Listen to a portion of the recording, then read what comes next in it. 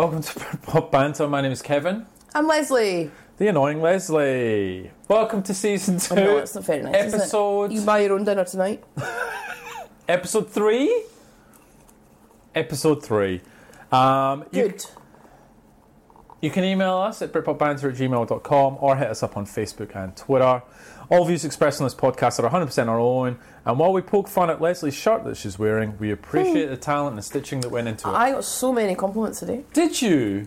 Yeah, you're just not a fan of green. I got tons. People were like, that's really vibrant, brings out your eyes, great colour shirt, that's really bold, big. Like, I got tons. Weird. And I've never really had that about a shirt before. Is it new? I've never seen you wear it. Yeah, but It is. I had meetings today where I had to be bold, so I dressed for said occasion. Because it's good for your psyche. I had to have conversations today that were like...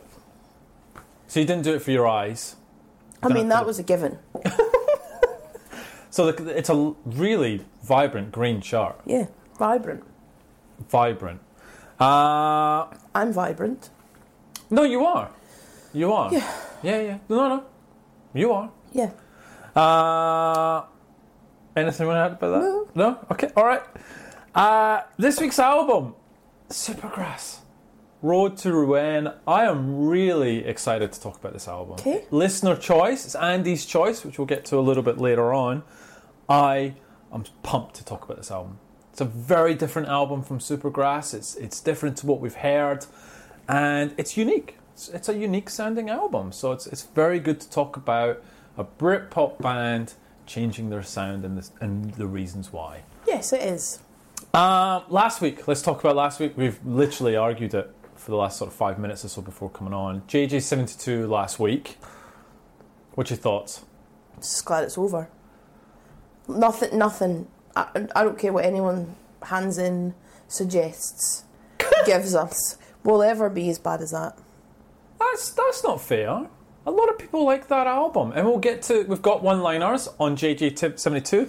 Probably handpicked by Kev. No. Everything's there. Even ones that's blatantly you, like Team Les. I'm telling you now, and we got smashed with one-liners on JJ72. A lot of opinion on them, which is a good thing. So it's everything. All bells and whistles. Let's see what they say. I hate the album. I just don't like it. Well, you're never going to listen to it again. Ever. No? No. Okay. Well, I actually listened to the episode back, and I feel that I was quite restrained. Oh, bollocks. Really? You were so rude and... I was so restrained. Versus, like, say, Kula Shaker or Reef. I felt like I was polite, to be fair. No, you weren't. I thought you were quite harsh. But harsher than normal? I don't think so. Maybe it's because, I tell you what it is, that's the reason. Because we haven't had an episode like that. Because obviously as we've gone up, the albums have got better. And so it's been a long time since we did a Kula Shaker, a long time since we did a Reef, and then bang, punch to the face, JJ72. Straight in there. So I just want to throw this out here. Okay. So the 3 episodes that have been kind of, combative, have all been albums that you really like that I don't like. Yeah. How many episodes have we had with albums I like, because I've got good taste, that you feel that strongly? Now, Ooh. What does that say about you? Just throwing that out there. No, it's, I've always said I have a soft spot for slightly unique bands or singers. So I'm going to stand by that. I didn't like the Stone Roses. We've talked about this multiple times. Not as strongly. earth-shatteringly. Yeah, no, yours is a hate. Mine's is, I don't get it. It's not that good. Yours is, I hate that. Yeah, see? You know what? People didn't hate the episode, though, because I don't know if you saw the charts this week, but we went to number 5 in Australia with JJ72. Oh, Australia. Isn't that incredible, though? It's because everybody's hiding from coronavirus. They've got nothing else to do. Oh, my God. Got to be honest, people that I work with are literally going to Costco this weekend. They're going to buy bags of rice. I'm like that. Right, okay, so let's play this out. I get coronavirus, so I'm housebound. I want more than rice. Why are you picking rice? I'd be like that. Okay, let me have a nice frozen Mars bar ice cream. I'll have a nice pizza. Why would it be rice? Like, why are you depriving yourself of food groups and things you actually enjoy when you're already not feeling well and you can't leave the house? I don't understand the logic. Tins of Spam and rice. If you get coronavirus... I would rather have coronavirus than eat rice and Spam. If you get coronavirus, there's no way you're staying at home. You're going to be in quarantine in a hospital by yourself, men and women coming to you in suits. There's no way you're going to be sitting at home in your bed, rugged up with a Mars bar. You will, because they won't let you out of the house because you'll spread it. But that's quarantine. That's if you've come into contact. But if you get it in the house, they'll probably just say, just stay there and lie in your bed. If you get it, you're hospitalised. If you're coming into contact, you're quarantined as a risk. So you are taken out of circulation. You can't spread. Taken out of circulation. You can't spread it if you've got it, right? But if you're worse and you're going to see a GP, GP is going to put you straight into... Such an overreaction. More people died of influenza, and in last quarter than this. Like, and I'm not an expert on this, but it's nonsense. It's absolute nonsense. Look, it is spreading at a scary rate. What I'm interested to see, and this is probably going to air, so hopefully we'll know, is what Iran and Italy were the two biggest hotspots. And the Iran government, like, you've got the deputy health minister with coronavirus. And he's spread it on to the female, I can't remember her name, but you've got half the Iranian government now down with coronavirus. He's 44. So I think all eyes on him to see if he recovers. So many things I could say to that. Yeah, let's probably stay away. I didn't expect us to go into a coronavirus conversation. So many jokes. Anyway, I'm not doing it. So in Australia, we've still got the 15 cases. Excluding the Australians on I think it's the Diamond cruise that are in quarantine themselves. From an Australia point of view, we've blocked flights in from China, and I think the government they started to act out a pandemic reaction, which is where there's stricter rules around flights and airports and all that sort of stuff. They'll be loving this. Who? Loving it. ScoMo.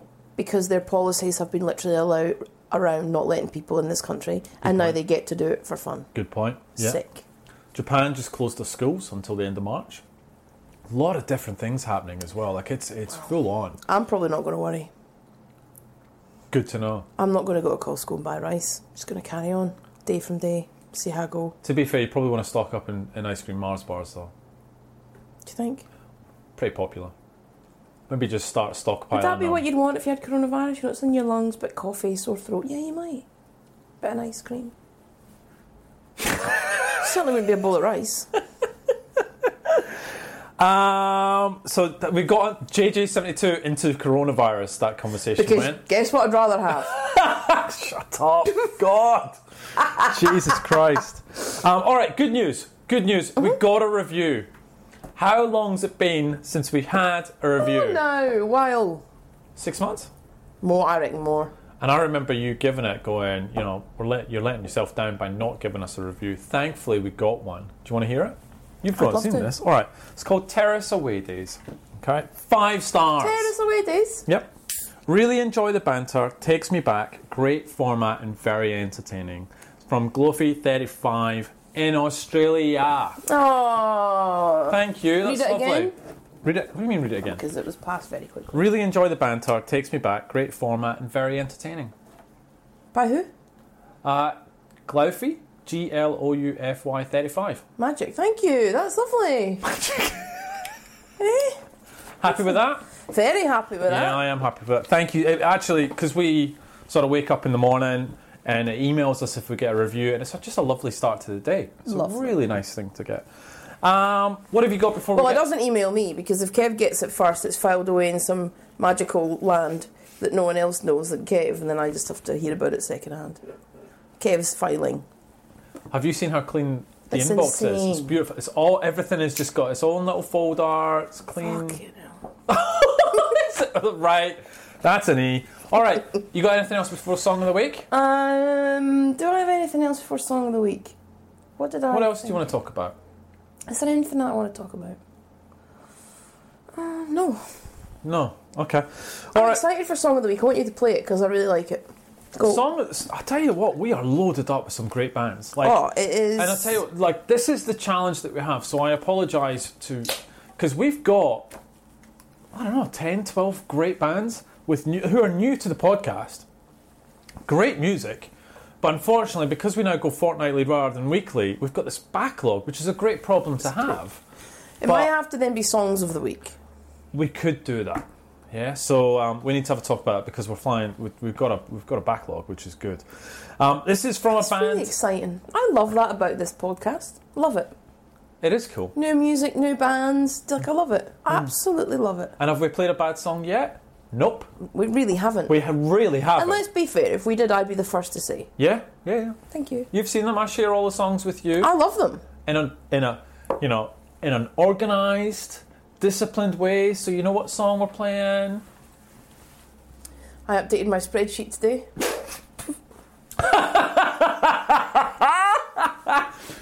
How's your spreadsheet going? Oh, John can just pull up now, just so you can see. Lovely. Updated it. Uh-huh. Just put new. Look what I did. What'd you do? Add new row. Have you heard of that? Who knew? This is amazing. Add new row. Who knew? And then you copy the same format so it does the lines for you. Yes. Did no idea.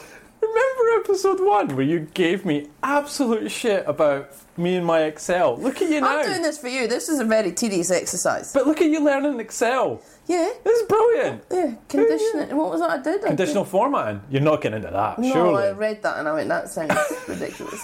No, insert, new row. Then you could copy it and then it comes up with your same lines. Whoa. Amazing. This is what I'm working with. Right, song of the week. Sing it. Song of the week, song of the week, song of the week. Beautiful. Thanks. Lovely. Gazelle, Guilt Trip Gun.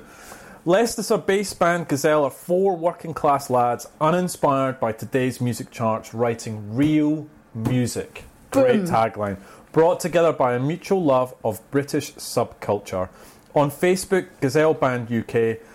I will say, go to their Facebook or their YouTube, watch their videos. Their videos are top notch. Yeah, right. Really well produced. There's the brilliant videos. So here we go. Gazelle, Guilt Trip Gun.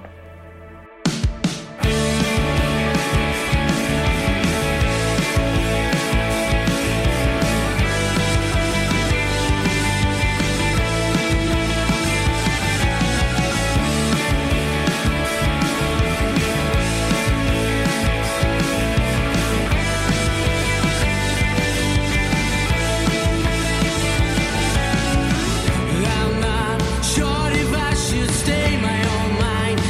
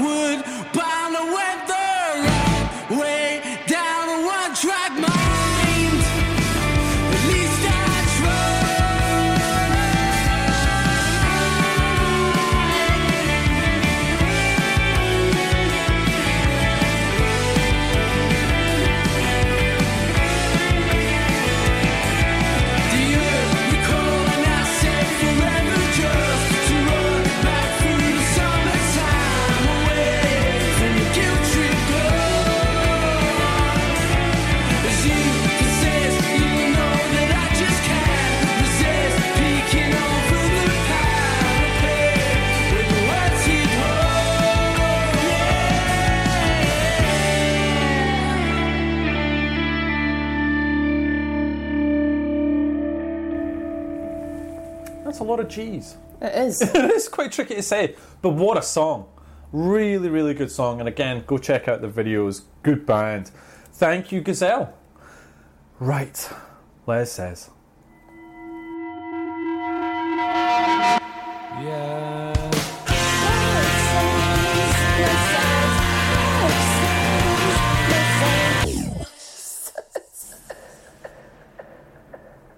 I can't wait to talk about this. Me too. This is a biggie. This is a biggie. Go on. So, Les says. So this week we have Pet Shop Boys with their album Hotspot. Okay. And David Keenan, A Beginner's Guide to Bravery. I Okay. love that title. Okay. Just saying. Cool. So what we're going to do is we're going to kick off with Big Dave. Oh, we're going to start with Dave. We're going to start with Dave. Just decided. So on, you know how I usually talk a little bit about who they are? Yes, please. So on David Keenan's website, he writes a little bio, right? Okay. I'm going to read it because it doesn't really tell you tons about him, but I read it and I was just like, I haven't read anything like this before. Wow. And so I kind of want to share it. Remind me about the video. You made me watch the video for homework. I'm going to post it because I want to Yeah, that's talk. fine. Yeah, it's amazing. But just remind me. Yeah. Anyway, so it just says, you know, on the website where it says like store, blah, about, blah. Yeah, anyway, yeah. I clicked on about and I was like, let's have a little look at this fella. So, anyway, it says 9 years ago when Keenan was 17 and on the dole after doing a computer course, he packed up and left Dundalk and went to Liverpool. He disappeared. It was 2 weeks before he went to a phone booth. Just listen. He disappeared. It was 2 weeks before he went to a phone booth and called his mother and told her he was alive and he was in Liverpool and she wasn't to worry. He was on the trail of the disappeared. He'd gone to Liverpool to find Lee Mavers, the elusive singer of The Laz. What? The Laz opened up a new world of tuning your guitar to the hum of an electric fridge. It was like holy music, holistic. I stumbled upon them. I found this blog called Diaries of a Rockin' Dole Star. That's all that I needed. This guy went to Liverpool, spent his grant money on tracking down the Stairs and Shack, and I had to go. I had never been out of Dundalk before, but I'd read all the books. I'd read, and I needed to escape. Dundalk was grey, brick upon grey brick. My imagination needed to go and explore. So I got a one-way ticket on the ferry. I didn't find Lee Mavers, but I found some members of the band. I found Barry Sutton and Cammy from the Laz, and I did support John Power eventually. Oh. But it was an incredible experience. It broke down all the shyness barriers because I had to play to eat. I had to get £21 from busking every day to pay for the hostel in Edge Hill. If I didn't get that, I didn't have anywhere to sleep. I was busking, they kind of took me in, and I ended up at the Lomax for the open night, which was where all the bands in the 90s played. A place that never shut down from the nocturnal world. It was dreamlike living off this pulse. The first place I ever felt safe was there. Wow. So I was like, that's amazing. What a story. Okay, yeah, alright. So that's all you need to know about him. He's Irish and did that. So, Is this his debut album? Like, what's the he's had some, like, he's had EPs, he's had singles. This is the first one that I think's really got us, well, depends on what you think, but has got him into what could potentially be the mainstream. I know it's a different sound, but when I read that, I was like, that's such an interesting story. Like, who just gets up and goes because they want to find somebody from the Laz. Yeah, okay. So, he's had like EPs and singles and quite a few, but this is like his first full album. Okay. So I want to jump into reviews. Okay, yeah. So, funnily enough, the first review I got was from the Irish Times. 4 out of 5. Shocker. So, A Beginner's Guide to Bravery is an unbreakable stretch of ambition. As if further testimony were needed, Dundalk singer-songwriter David Keenan's debut album was a pointer to his individualist sensibilities. A Beginner's Guide to Bravery developed over the space of a week last year with spontaneous recording sessions in the Dublin Mountains, which he actually talks about on his website too. It's actually quite a good read. The intention, says Keenan, was to retain all the rawness and vulnerability, madness and unfiltered truths that make me who I am. A collaboration between chaos and calm and a world where the same laws do not apply. It gifted me healing and hope and a sense of renewal. There is all of the above intertwined and a naivety that is recognised an inevitable constituent part of the album. There is also an unbreakable stretch of ambition. Not many debuts clock in at close to a full hour. The music styles across the album veer from contemporary skewed folk familiar to Jeff Buckley and the Waterboys to full-blown artists that bring to mind the very best of a quite specific Celtic-leaning Van Morrison. I don't get that. I don't get that. Yeah. Anyway, from a new phase will now unfold is a bold claim on his website. On the unambiguous evidence contained here, you had best believe it. Okay. Second review, so a blog Ear Milk, 3.5 out of 5. What milk? Ear Milk. Ear. For your ear, milk. Got it. On paper, A Beginner's Guide to Bravery reads like an epic saga. There are promises of ghosts, love, birth, death and adventure. Its lyrical opulence is a direct result of Keenan's sublime talent. He has a right to claim a place alongside any great welder of the pen. He is often compared to many of them, and some of the most beautiful moments on Beginner's Guide see him weave Irish colloquialisms seamlessly with obscure literary references.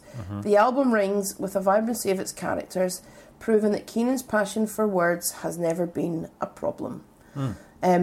Eastern Nights is the story of one that got away, and Keenan wraps it up in a breathtaking naivety. It comes in almost at the close of Beginner's Guide, but is the album's standout track by a clear country mile.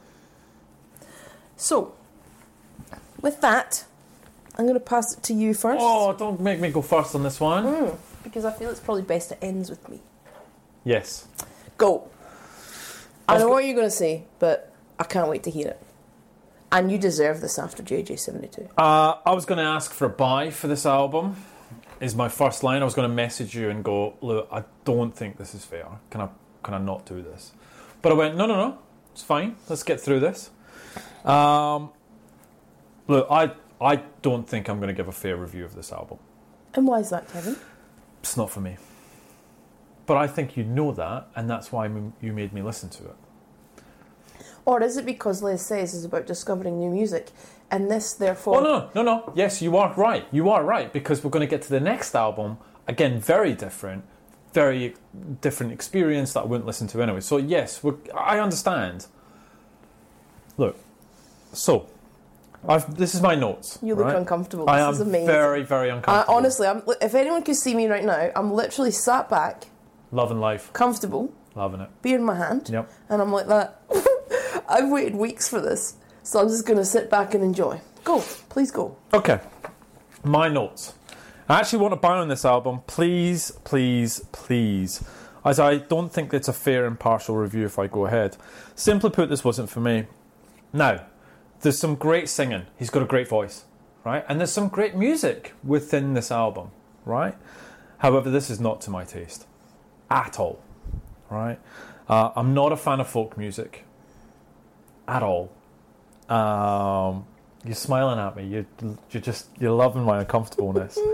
I'm not a fan of folk music. I actually find his voice a little bit off-putting at some points in the album, right? Very unique, great singer. Almost Jeff Buckley-esque with that type of vocal, and even with Buckley, beautiful sometimes, off-putting at others. I don't know, I just have this, he's just such a unique voice. I've put, literally, I bet everyone loves this album except for me. But sorry, I just don't really like it. I was doing that thing of checking how many tracks were left on the album. That's when I know I'm not enjoying it, which is true. And this is a long album. Yeah, an hour. It's an hour, right? So I same as you, right? So if I listen to a track and I go, wow, what a track, bang, so I'll play it again. Or if I love the album, I'll immediately go straight back. My Spotify is set to immediate album repeat, and I'll let it play. This one, I was looking at tracks going, how much of this is left, right? Which is not a good sign. It's nice at time, and musically, there's nothing wrong with it. There is nothing musically wrong with this album. It's just not for me. David Keenan, it's not you, it's me. I will say there are 3 really good songs on this album. Talk me through what they are. Unholy Ghosts, right? It's good, it's a little bit folky, but I love the last minute with the piano and the violins. Gorgeous. Altar Wine, good song, and Evidence is Living. They're the 3 tracks for me that I went, beautiful, loved it. But then the rest, I just cannot do it. I'm sorry, 4 out of 10. But look, this is when. This is a challenge I had coming into it. There is nothing musically wrong with this album. It's like what I said about JJ Singleton. Yeah, there's, he can sing, the music's good, the lyrics are gorgeous at times, and there's some nice tracks on this album. It's not him, it's me. I just go, I'm sorry, mate, I can't, that's not for me. Now, what do you think? So, this album blew me away. I knew it fucking did. So, I'll just give you... let me just talk you through the process of Les Says. Okay, go. So, I do tons of research about new albums coming out, read loads of blogs, so I've kind of like set them up to get information fed to me. Huh? Is that... A little bit, but you don't know what ones they are. And I do tons of different things so that I can see what's coming, and I try and do a mix of new... I love this. I old. love that you've got this. And so then I try and do it. And then this album came up. It's like, oh, have a little listen. And so I did a quick flick. So what I normally do, how I judge it, is if I don't know, like Pet Shop Boys, I know who they are. We know Pet Shop Boys. So I don't necessarily care. I just go, let's talk about it. Let's just see if it's interesting. And sometimes it's best if we do it together. But when it's completely new, like if it's going to be awful and we both think it's awful, or it doesn't fit... if it doesn't fit the genre. Yeah. So if it was completely like dancey, or it's just a bit much, or it's too rocky. So I just do a quick squiz. Right. I don't think I've had a moment for a long time. So I did the squiz, so like James Dean, Unholy Ghost, I got to Altar Wine track 3. You messaged me about that song. And I actually felt like I was literally stuck to the spot. It blew me away. Wow. Like I was... at that very desk, and I was like typing away, and I was like, that is insane. Wow. I put it back on again, and I went, listened to the lyrics, and I went, that's insane. Played it again, listened to another couple of tracks, and I thought, this is going to go one of two ways with Kev, right? He's either going to go, do you know what, this is actually beautiful, or I hate it, but I want to talk about it. I want to talk about it so people will go and listen to him. So I actually want to do this as more advertising for him. Okay. Because I do think this is a songwriter who deserves to be heard, whether you like it or not. Yeah. Now, you'll make your own mind up, and that's okay. But first, then I will talk about it, watch the video to Altar Wine, blown away, and then I listen to all the songs. It would be easy to make a comparison to Damien Rice. Okay. And I used to love Damien Rice. Yeah. And you could easily do that, but I don't want to, because I want him to... because he's Irish and he sings folky songs, I don't want to put him in the same bucket. True. This is a beautiful album that is written, like, so well, and you can tell this is someone who's lived these experiences. You can tell there's happiness, you can tell there's angst. Yep. You can tell that they are vulnerable, you can tell that he wants to share his stories. Yep. Musically, I actually do kind of like this kind of music and folk music at times. Okay. Always, but Okay. at times. And it can move me. I listened to this full album. It was the Sunday, I think, when there was loads of rain. And I was in the house. And I opened a bottle of red wine. And I put it on. Perfect. And then I listened to it again. And then I had another bottle of red wine. And then I watched the videos. And I was doing some research about him. And I just got really... like enveloped in the whole thing. And I was like, this is what I love this section for this. This is not going to be an album that suits everyone, and I understand that, and I didn't really expect you to like it, and I'm not going to bag you out for it, because it's going to be one of those albums. It's just hit a spot with me, and it's music that I love that I haven't heard for a long time for somebody to write an album like this. And it was unexpected. That's lovely. I was doing research, I'm just flicking through some tracks, what I'm going to put in, I've got to figure out what weeks they get released, and then all of a sudden I hear Altar Wine, blown away. So for me, Unholy Ghost is beautiful, Altar Wine is one of the most stunning songs that I've heard in such a long time. Good Old Days, The Healing, Easter Night, Subliminal Dublinia is amazing. Mm-hmm. I give this 8 out of 10. And I really do encourage everyone who listens to this, just go and listen to it. and just give it a shot and just see what you think. Do you want to play a song? I'd love to play Altar Wine. So Altar Wine? Oh, I'd love Let's do it. If you love a song that much, let's play it. I'd love that. Altar Wine.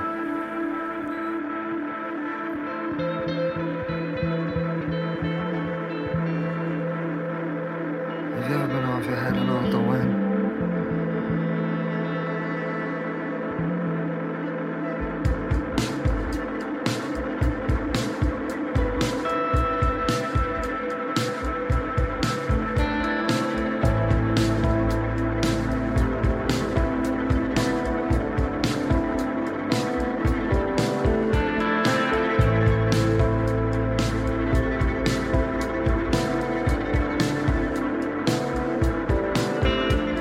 I'm just like my mother, she sighed, only she hides it better.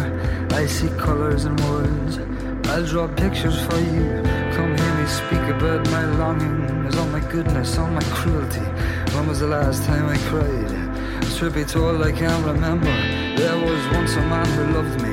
He was older, he left this scar and a book about an angel. I made a way back home to God. I still think about him sometimes, running my finger up its spine. Me fall into a well, he left me old before my time. So I'm writing this song on a sick bag just for you, in the hope that in the process I might conjure up a few scenarios filled with old ghosts. Wanna run dressed in your clothes? Come over here, you fucked up news. Read me so soon, out of your head on all so white.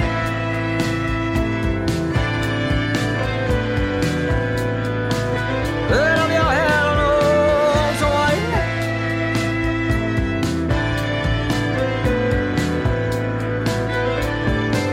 She paused for air, she bit her lip, picked a candle and struck the match. The smoke, the flame, the glow of the Persian curtain started to dance. Fix your eyes upon this mirror, let me grab my spirit level. Swear you keep me safe forever, tell that truth and shame the devil. So I'm writing this here song on a sick bag just for you, in the hope that in the process I might conjure up a few scenarios filled with old ghosts. Wanna run dressed in your clothes? Come over here, you fucked up news. Read me so soon, out of your head on all so white.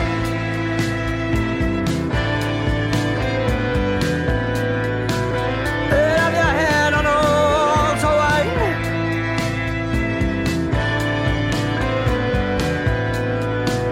Out of your head on all so white.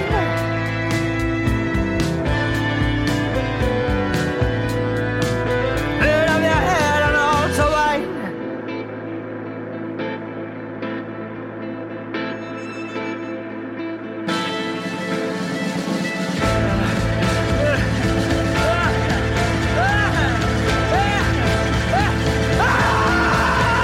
Do you want to talk me through the video for Altar Wine? Yeah, so, wow.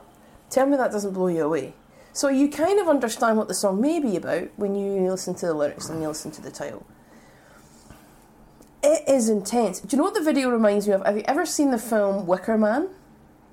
What, is that the one with Nicolas Cage? No, it's the one that's set in Dumfries. Like, it's set in... Is it Dumfries? Sure, it's Dumfries. Oh, they have the festival Wicker Man, but it's set in Scotland, and they're all like, oh, hello, and then they're all a bit weird, and they get all naked, and then they build this, like, thing, and they burn it. Oh. Anyway, Wicker Man, it's one of those cult films I like. Never seen it. Don't no, think you so. wouldn't, because it's not got any robots in it. No robots? None. Humans. Forget it. Yeah. So what's the video about? And it reminds me. Because it is. I watched it and I went... What do you think it's what like now? I have no idea. You've been talking about the song for a while now, and then I of course listened to the album, hard because and I I was try like, and figure it out. So he's talking when it's a I thought he was talking about him, and then he's talking about obviously some priest. And Altar Wine obviously has that reference. So then I was like, oh, is this going to be dark? Because let's be fair, the reputation of priests. Then you watch the video because he talks about. I was like, is he talking about him or is he talking about somebody else? The story would make you think he's talking about somebody else because there's a female in the video with the priest. correct. And then you're like, oh, well, what is this, like unrequited love because he's a priest? Is it more than that? Is it more sinister than that? Is it not her? Is he actually still singing about him, but he's done that person in the video? Why does it end that way? You've really thought about this. I've really thought about it because I just think sometimes music is music's always art, but sometimes it's fully art, and you're like, oh, and the fact you do have to think about it, I love it. So that's why when I think about the Blossoms, remember I hated it because it was just like, I love her and she's a girlfriend, she's annoying. Yeah, I know That doesn't challenge me. This challenges me. This album challenges me. I want to know what the songs mean. I want to understand what he's talking about. Where is it coming from? Do I relate to that? Do I feel that? Like, I find it a challenge. And I love that about music when it actually challenges. It pushes you out your comfort zone and makes you uncomfortable. Mm-hmm. And this makes you uncomfortable. Yeah, I love how you go into... You want to know the meaning behind songs. Mm-hmm. You delve into the lyrics and stuff like that. I'm not really a lyrics guy, and I just I just like a hook or a song, and that's what I like about it. So I didn't. Autobine's a good song, but then you told me to watch the video, and I had no idea what was going on in that video. It's a very unusual video. Did you listen to the lyrics? No, just looked at the video. Now listen to the lyrics. Okay, will do. After now and then what? Yeah. Okay, listen to I'll the go lyrics, back and do watch it the again. video, and be like, ooh. If I listen to the album again. Just that song. You don't have to do the album Okay. again. I know you wouldn't like that, and I appreciate that. But let's get the listeners to, we just really played the do song, want- go and watch the video. Yeah. All right. Anyway, completely, and this is why I did this deliberately, because they are on the other end of the spectrum. No, really? Yeah, Pet Shop Boys. So reviews. NME. 4 out of 5. Astutely observed social commentary in the form of absolute mega bangers. Mega bangers. Mega bangers. That sounds like, if I it's was like at Kevin Perry go large. Yeah, if we went to a nightclub tonight and we're standing next to an 18-year-old, this is a banger. You know what I mean? People like that, get out. Do you want me to get you an Uber? Will you get home safely? I think so, yeah. Yeah, sorry, go on. Anyway. 4 out of 5. Okay. Yeah. Wow. So, godlike geniuses, Neil Tennant and Chris Lowe, have turned in a 14th album. 14. Yeah. Wow. Now, I'm not going to do the whole Who Are the Pet Shop Boys because I'm not going to insult everyone. Everyone knows. Boring, Philippines. right? Have turned in a 14th album that proves they've lost none of their magic touch. Their 14th album even opens with a reference to a train, just as their 1986 debut Please did with 2 divided by 0. Just a bit of feedback. I can notice a bit of a tone coming through. Do you mean a bit of a tone? Because it's a ridiculous review. Because what have trains got to do with it? I read it and was like, what are you saying? It's enemy. And also their magic touch. Mm-hmm. So anyway, in an era when pop is increasingly confessional and conversational, Tennant feels in his ability to spin astutely observed short stories in 4 minutes with needling details on Will o' the Wisp. He weaves the narrative of somebody catching the glimpse of a party animal they've lusted after for years. Hotspot comes full circle with the techno of Wedding in Berlin. Now, I do have to pause here because I really think the use of techno... It's a very loose term, isn't it? Yeah. So I'd like them to actually go and listen to said techno and tell me if you really think Wedding in Berlin is techno. Definitely. Anyway, so just throwing that out Okay. there to enemy. Just throwing that out. Anyway, which suggests that the Will o' the Wisp protagonist got hit. How old do you pause. How old do you think Neil Tennant is? 60. 65. Wow. 65. I mean, but let's go. It's an equal marriage celebration that puts a donk on Felix Mendelssohn's wedding march, in brackets, really, and feels like a gurning groom tossing a bouquet in Berlin. It's the soul stumble on an album that hosts some of their loveliest melodies yet. Indeed, if there is one minor criticism, just one, you could level at Hotspot, it's that the consistency of their recent output means it now feels comfortably familiar business as usual. There's no jolting shock of the new, they're just reassuringly here, refining what they do best. So, I will then contrast said review with Pitchfork.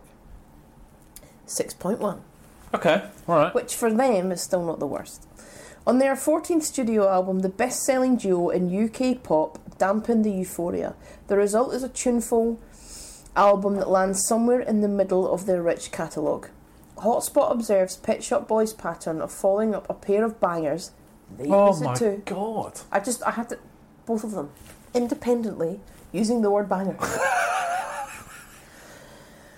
With a bag full of autumn leaves, the mid-tempo tunes keep their top buttons buttoned, muted and wary like the 60-somethings Tennant and Lowe have become. Hotspot stumbles when Tennant and Lowe convince themselves they need a good time. The interplay between strings, bass synth and call and response female vocal on Monkey Business sounds fabulous until Tennant sings, "We're going to have a party." Like he's a human... This is amazing. Like he's a human resources vice president at the Hyatt bar. Yay! He's often played these guys. By now the joke's not funny. Round of applause for Pitchfork. Wow. Round of applause. Wow. Like he's a human resource vice president. We're going to have a party. Amazing. I just love that for that. So you didn't drop any Pet Shop Boys in your set recently? No, did not. I really did not. So I'll jump in. I've never really been a huge fan of Pet Shop Boys. I love West End girls. Who doesn't? True. Like some of them are great. The fact they've got 14 albums, I had no idea. Like none. I don't think I've even listened to a full Pet Shop Boys album. I just don't think I have. We did a challenge, didn't we, for the Pet Shop Boys? Didn't Yeah, but I haven't listened. Yeah, but I haven't done a full album. No. Like I haven't gone. Oh, I'm going to pop that. No. But so let me just think about the songs. So like the first track, Will of the Wisp, it's not the worst. Not the worst. Second track, then it just goes all. Techno? It doesn't go I don't know what it is. I don't even know what to say. It was even hard to rate it because I'm like, really? For you, for Pet Shop Boys, this isn't bad. And this is your 14th album and you're quite old. Did you say this isn't bad? For them. Like, if you think about, you know how we review bands who've released 10 albums and then you're like that, why'd you bother, stop doing it, it's crap. Yeah, okay. This is not any worse than anything else they've done. Okay. And given the fact that it's their 14th and they're 65. I mean, I don't like it by any stretch Okay. of the imagination. Some of it made me like bop in my chair. Yeah, there you go. I gotta be honest, There it does, you go. doesn't it? We'll get to mine in a minute. You keep talking. It's a hard one to rate. Just get on with it. 5 out of 10. Alright, 5 out of 10. Here we go. Okay. My overall commentary. I didn't want to like this album. Mainly down to the stigma of liking a Pet Shop Boys album. Well, there is that. However, I did like this in places. Yes. The first 5 songs are actually pretty good. Now, you put it on, there's the Pet Shop Boys effect, right? Where you put it on, you're like, oh, what's this? What's this? I know. And then you get distracted. You type it on your computer or you're doing something, and then you just start, little foot tap. Yes. Little foot tap. That's not bad. That's catchy. Before you know it, you're on track 3, and you're like, oh, that's not bad. Now, so I'm like, oh, Jesus, No, I'm not a Pet Shop Boys fan. No, this is just a one-off. No. Right? So anyway, I found myself foot tapping, especially Dreamland and Monkey Business. However, there's some... Dreamland's amazing. There's some really... I'm not going to lie, Dreamland is amazing. However, I'm not a massive fan of one track that I never want to hear again. But if we got past that, this is an okay album. What's the track? Wedding. It's the Ian Brown's Babylon of album endings. I tell you what, though, I Wedding... think You Are the One as well, number 2. So I've got... No, I actually liked all tracks. Dreamland is good. I like Will of the Wisp. Monkey Business is so cheesy, but I love it. So cheesy, right? Wedding, when the beat hits, so it's not bloody techno, but when the sort of house beat hits of Wedding, It's a great beat. It's a great house funky beat. And then the singing hits and you're like, and then the wedding bells chime. I'm like, no. But that's it. This is not a bad album. There are moments I really enjoyed. It's got one bad song on it. But overall, I'd probably listen to it again. 5 out of 10. Same. No joke, 5 out of 10. Look, it's not enough for us to play Pet Shop Boys. No. But you know what? Not bad. 65 pumping out decent tunes like that. Fair play. Fair play. 65. Fair play. Could be in a Fair home. play. Yes. Right. Dead. Britpop one-liners. Oh, pumped. Let's go. Britpop one-liners. It's a bit of jungle. No. That'll be funny. JJ72. I give you a full page of one-liners. Let's do this. Had to change the font to make them all fit. You ready? Carl. JJ72. Britpop one-liners. Keeping with the football analogy, I'd liken them to 2008. And Waterlooville FA Cup squad that knocked out a Premier League Swansea team. They had their 5-minute success, but never heard from since. You massacred that. Did I? Keep going. Andrew Phelps. I bought the first album based on the hype. I listened to the first 3 songs, decided it wasn't for me, snapped the CD and threw it in the bin. But I appreciate their effort and hard work.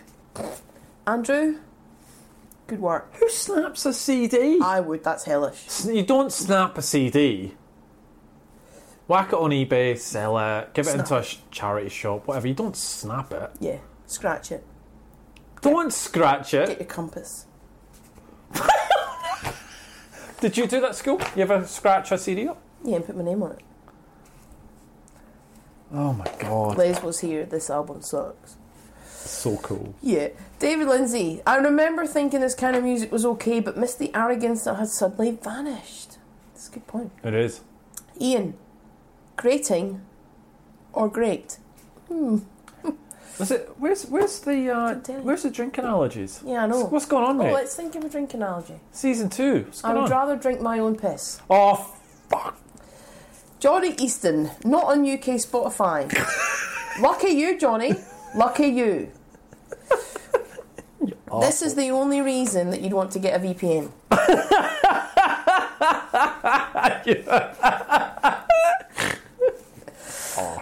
Alex, best band for a screaming sing-along session. Yeah! The Music Bubble. Impressive yet divisive vocals, over-ranging rock and soaring highs and sensitive ballads with lilting falsetto that sometimes succumb to sloppy songwriting. Oh, Like that. like that. Like that. Chris Chapman. It was okay at the time. Oh, keep going. Oliver Burnell. A great debut, patchy, imaginative, challenging and unique. Probably explains why they didn't last very long. Ooh. Worth the time. Yeah. Andy, file alongside Muse under the category a bit much. Amazing. They are like Muse. Same deal, isn't it? Okay. Chris Chapman, I listened back the other day and my first thought was, I can't believe I like these. They sound like Muse and they're shite. Amazing. Michael, great first album. Bass player is Love Heart Emoji. Eyes. Yeah. Don't know how to There's say quite a that. few comments about the bass player, Hilary Woods. I stayed away from that in my professional. She's coming up in our homework. Is she? Well, slip that one in there. Well, yeah. It's not quite yet on the spreadsheet. I need to insert new row.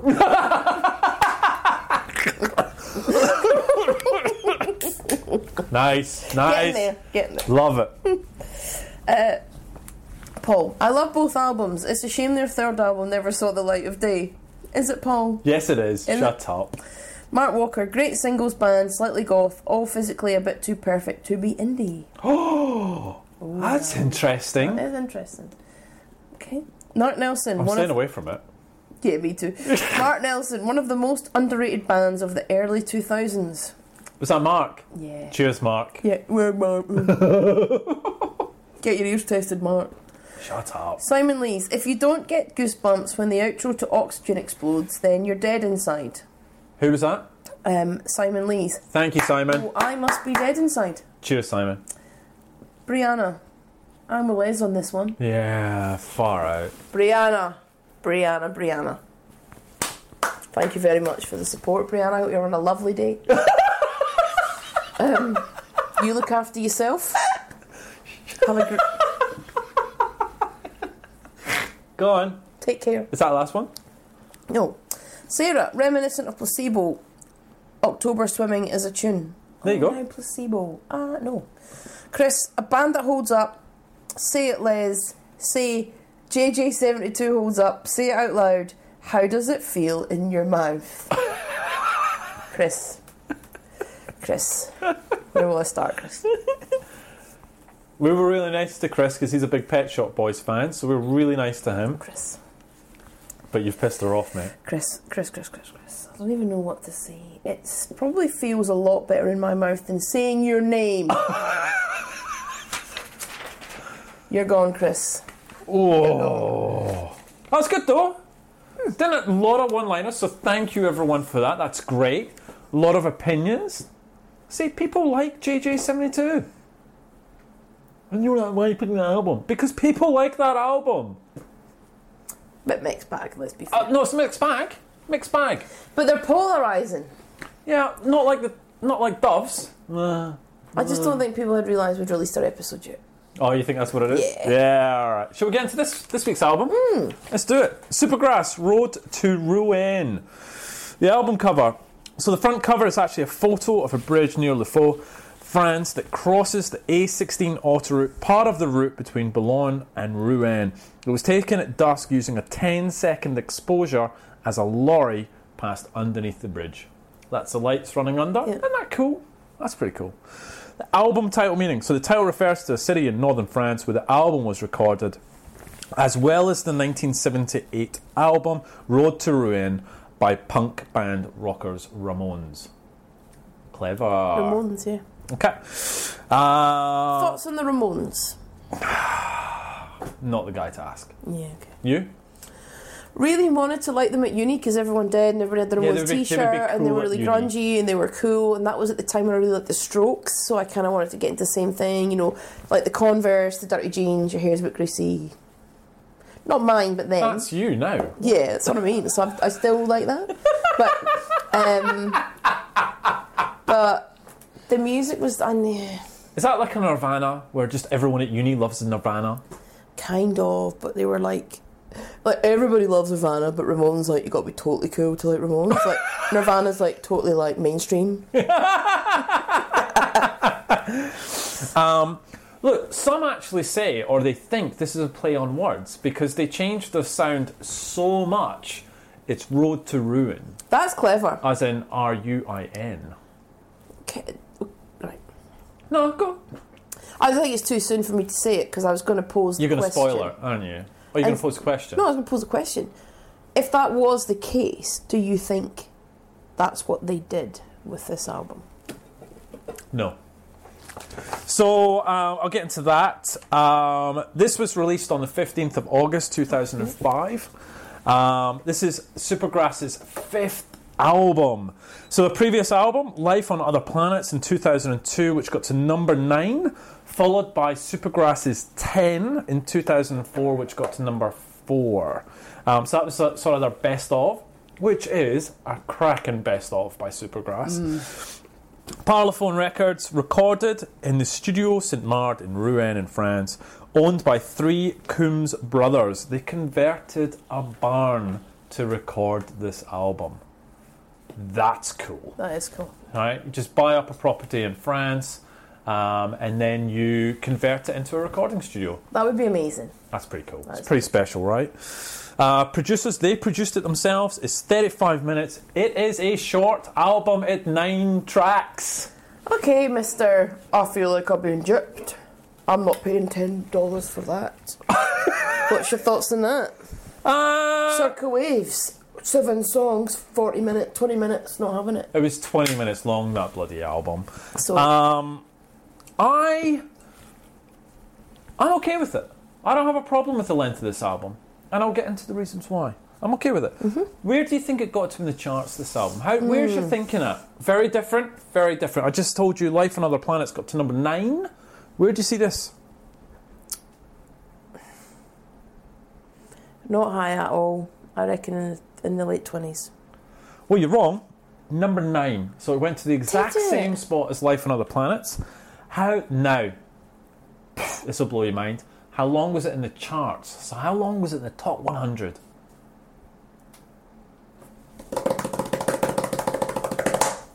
$38 weeks. 4. I knew it was going to be one way or the other. 4 weeks. Yeah, it doesn't That's surprise. surprising. It got to number 9. It's too short. 4 weeks and it's gone. Because it's too short. It's not. I know you. No, it's not. But anyway, let's get. Do you want to know the charts? I need to jump in because I forgot to tell you your homework for next week. You did. Who have I got? Twin Atlantic I don't know who they are. with the album Power. I feel like you need to tell me something about the band, but you can't, so I have to go and listen. Right, okay. Okay, I will. They're Ouija's. The Orioles, who we had mixed review. We've done them before. New album, Disco Volador. Remember, that was I'm pretty sure the Orioles was the one that I said, I'm too old for this. Yeah. And this, what's the name of the title? Disco Volador. I'm going to spot, it's too old. I'm too old for that. Okay. That just Let's sounds... just see what you think about Twin Atlantic. Scottish. Looking forward to that. What's Volador mean? Who knows? Right. Okay. Cool. Where was I? Charts. You ready? Oh, I love the charts. Oh, interesting. Here's me thinking I'm not going to sing a lot in the charts this season because people probably find it annoying. No. They don't. No. They miss you when you don't sing. Yeah. Who was it? Chris. Oh, sorry. It's just how it feels in my mouth. You're such a baby. What was you upset about? You didn't sing... I didn't sing Groove Jet. So, just for you. If the same love, what does it feel? Why does it feel so good? Doop-a-doop-a. Right, there you go. You don't deserve it, but... 2005, Les. Pumping. Who- So I'd have been 24. Oh, no. Who do you think's going to be in the I'd have charts? been in Australia. This is when I was here and we were having tons of fun when I was backpacking. Yep. Picking fruit and that. Living at large. Cleaning, weren't you, as well? Like, Yeah. with all the stories You about wouldn't come and visit me because the amount of cockroaches in my house. Yep. Yeah, cool. Do you remember, like, that's, I mean, seriously, I know we had fights at the time about this because I didn't want to come and see you because literally it was minging. Do you remember what your oven used to look like? Remember your oven? And remember, it was a very old school oven that had an actual dial where you had to turn the timer. Do you remember it was filled with cockroaches? Yeah, they were dead though.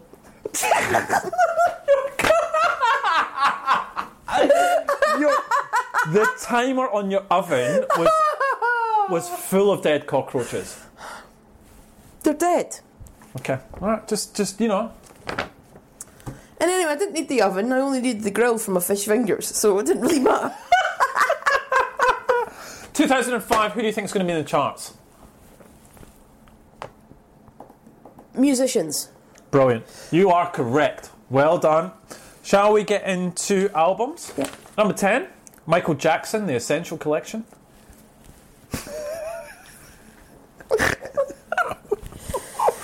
Go, keep moving. Number 9, Don't Believe the Truth by Oasis.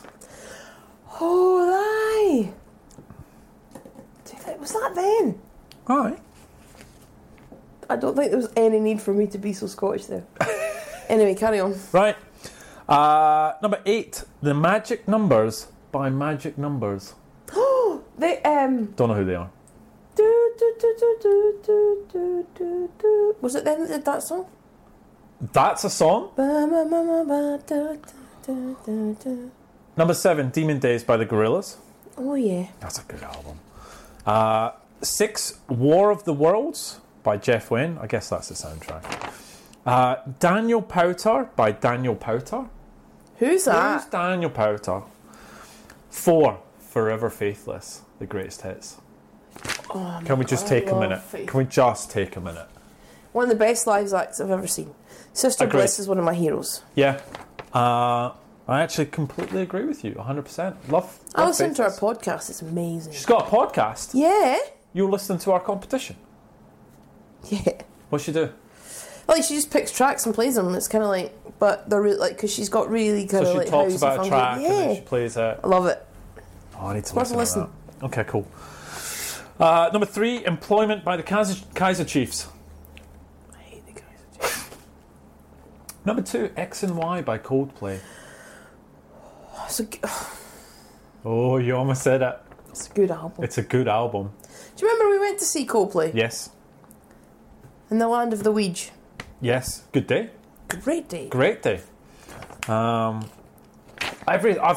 Coldplay a couple of times. Was it actually. Glasgow Green? It was. I remember. Day out in the sun. It was beautiful. Yeah, it was. Yeah, it was. I had pints of tennis in the sun. It was lovely. Had my arms out. In Glasgow. Yeah. Unscathed. Okay. Now, I know I slagged off Coldplay about that pile of shit last album, but they were a great band to see live. Yeah, we had a good time. We will talk about Coldplay at Yeah. some stage.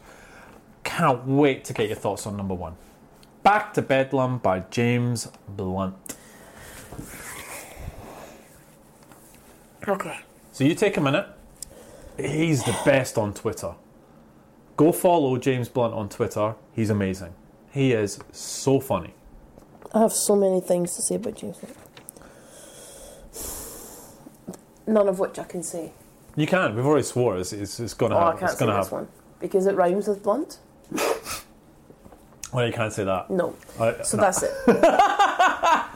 But Right, he might be great on Twitter, but that's a terrible album, and he is a terrible musician. okay. Like, he's the worst. Like, You're Beautiful has got to be one of the worst songs on the planet. Awful. Awful. Awful. Awful. Okay. I'm not a fan. Obviously, clearly. But I do think, anyone, you want to laugh, go seriously follow him on Twitter. Do you think he knows he's not very No, good? he knows. He knows, and he makes fun of himself the whole time. Oh, good on you. Like, he's brilliant. So, like, someone tweeted him the other day, "Hey, mate, just to let you know, we had a really good time at your concert the other night." And he replied, "Okay, guys, you can let his family go now." Like, just he knows how to make fun of himself, and he's good. He's good. I Good like on him. All right, you ready for the singles? Yeah. Oh, number 10, "Ass Like That" by Eminem. How does that get into the charts? I don't know. 9, "We Belong Together" by Mariah Carey. 'Cause we belong together. Horrible. Holy crap, it gets worse. "Ghetto Gospel" by Tupac featuring Elton John. How come that even happened? He's like, who? Oh God!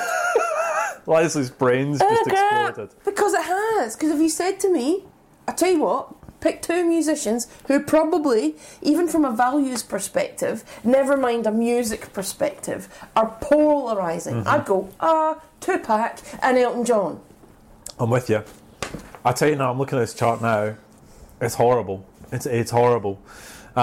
Number 7, "Since You've Been Gone" by Kelly Clarkson. Since you've been gone, I can't breathe for the first time. I'm on you, yeah.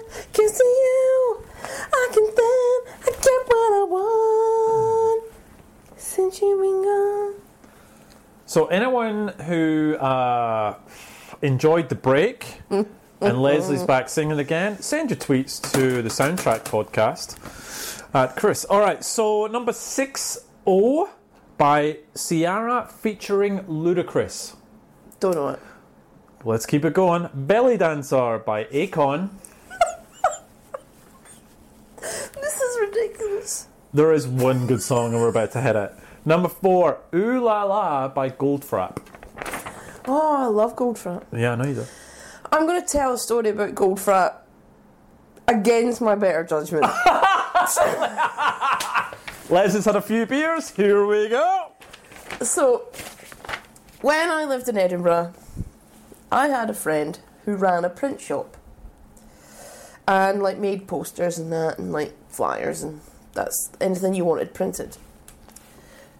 At the time, tickets weren't as sophisticated back then. No. And they were playing in the Usher Hall in Edinburgh. No. And it was sold out. But it's all standing. My friend goes, I really want to go and see Goldfrapp. Well, sold out, can't go. They went, well, my friend's willing to give me their ticket. I could make a couple of copies. Like, properly do it. Are you up for it? Nah. Because that'll never work. But, legit. No, alright. Okay, well, we'll try. What's the harm? Got it. Well done. Was that a one-off? Yeah, one off. I felt guilty the whole time. Hated it. Like, genuinely felt guilty. Kept looking over my shoulder. Any minute now. Any minute now. To the point where I felt so guilty that I asked a friend who had the real ticket, can I have that? Oh. Because then I actually could kid myself that I had done the right thing. Let me ask you this. Did you have a fake ID as a kid? No. I did. And Did you? Yeah, I didn't know that. I had it once. I used it once to get into a pub in Dundee. Like you would have needed it. And I felt so guilty. So, same as you. I was like, oh my God, what am I going to do? This is horrible. I can't hold on to this. I cut it up. I used it once, cut it up, put it in the bin. Yeah. But I did feel guilty. that was like printed out on a computer. A mate had a laminator machine. Did it. I mean, this was and a it bit was more like sophisticated the than that. worst. Like you had to look at the ID, and he like had this manky computer desk, and so the fold over there was actual like dust and crap on my photo, so it looked just terrible. I think it had me down as studying psychology or something ridiculous like that. I'm like, anyway, once. Anyway, that's my Where the hell were we? Oh, Goldfrapp.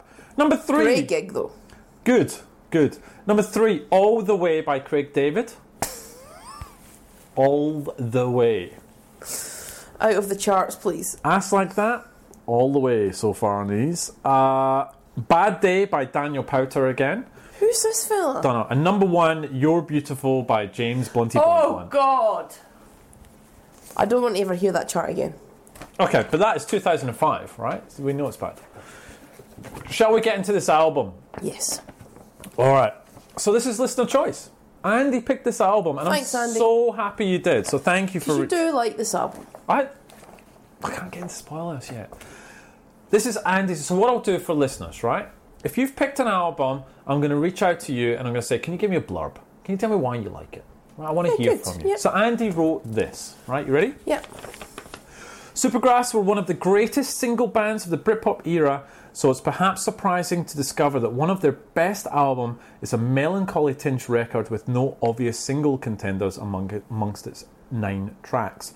Road to Ruin may not have been the big summer anthems that made the band famous, but as a tonally consistent album, it hangs together better than any of the previous releases.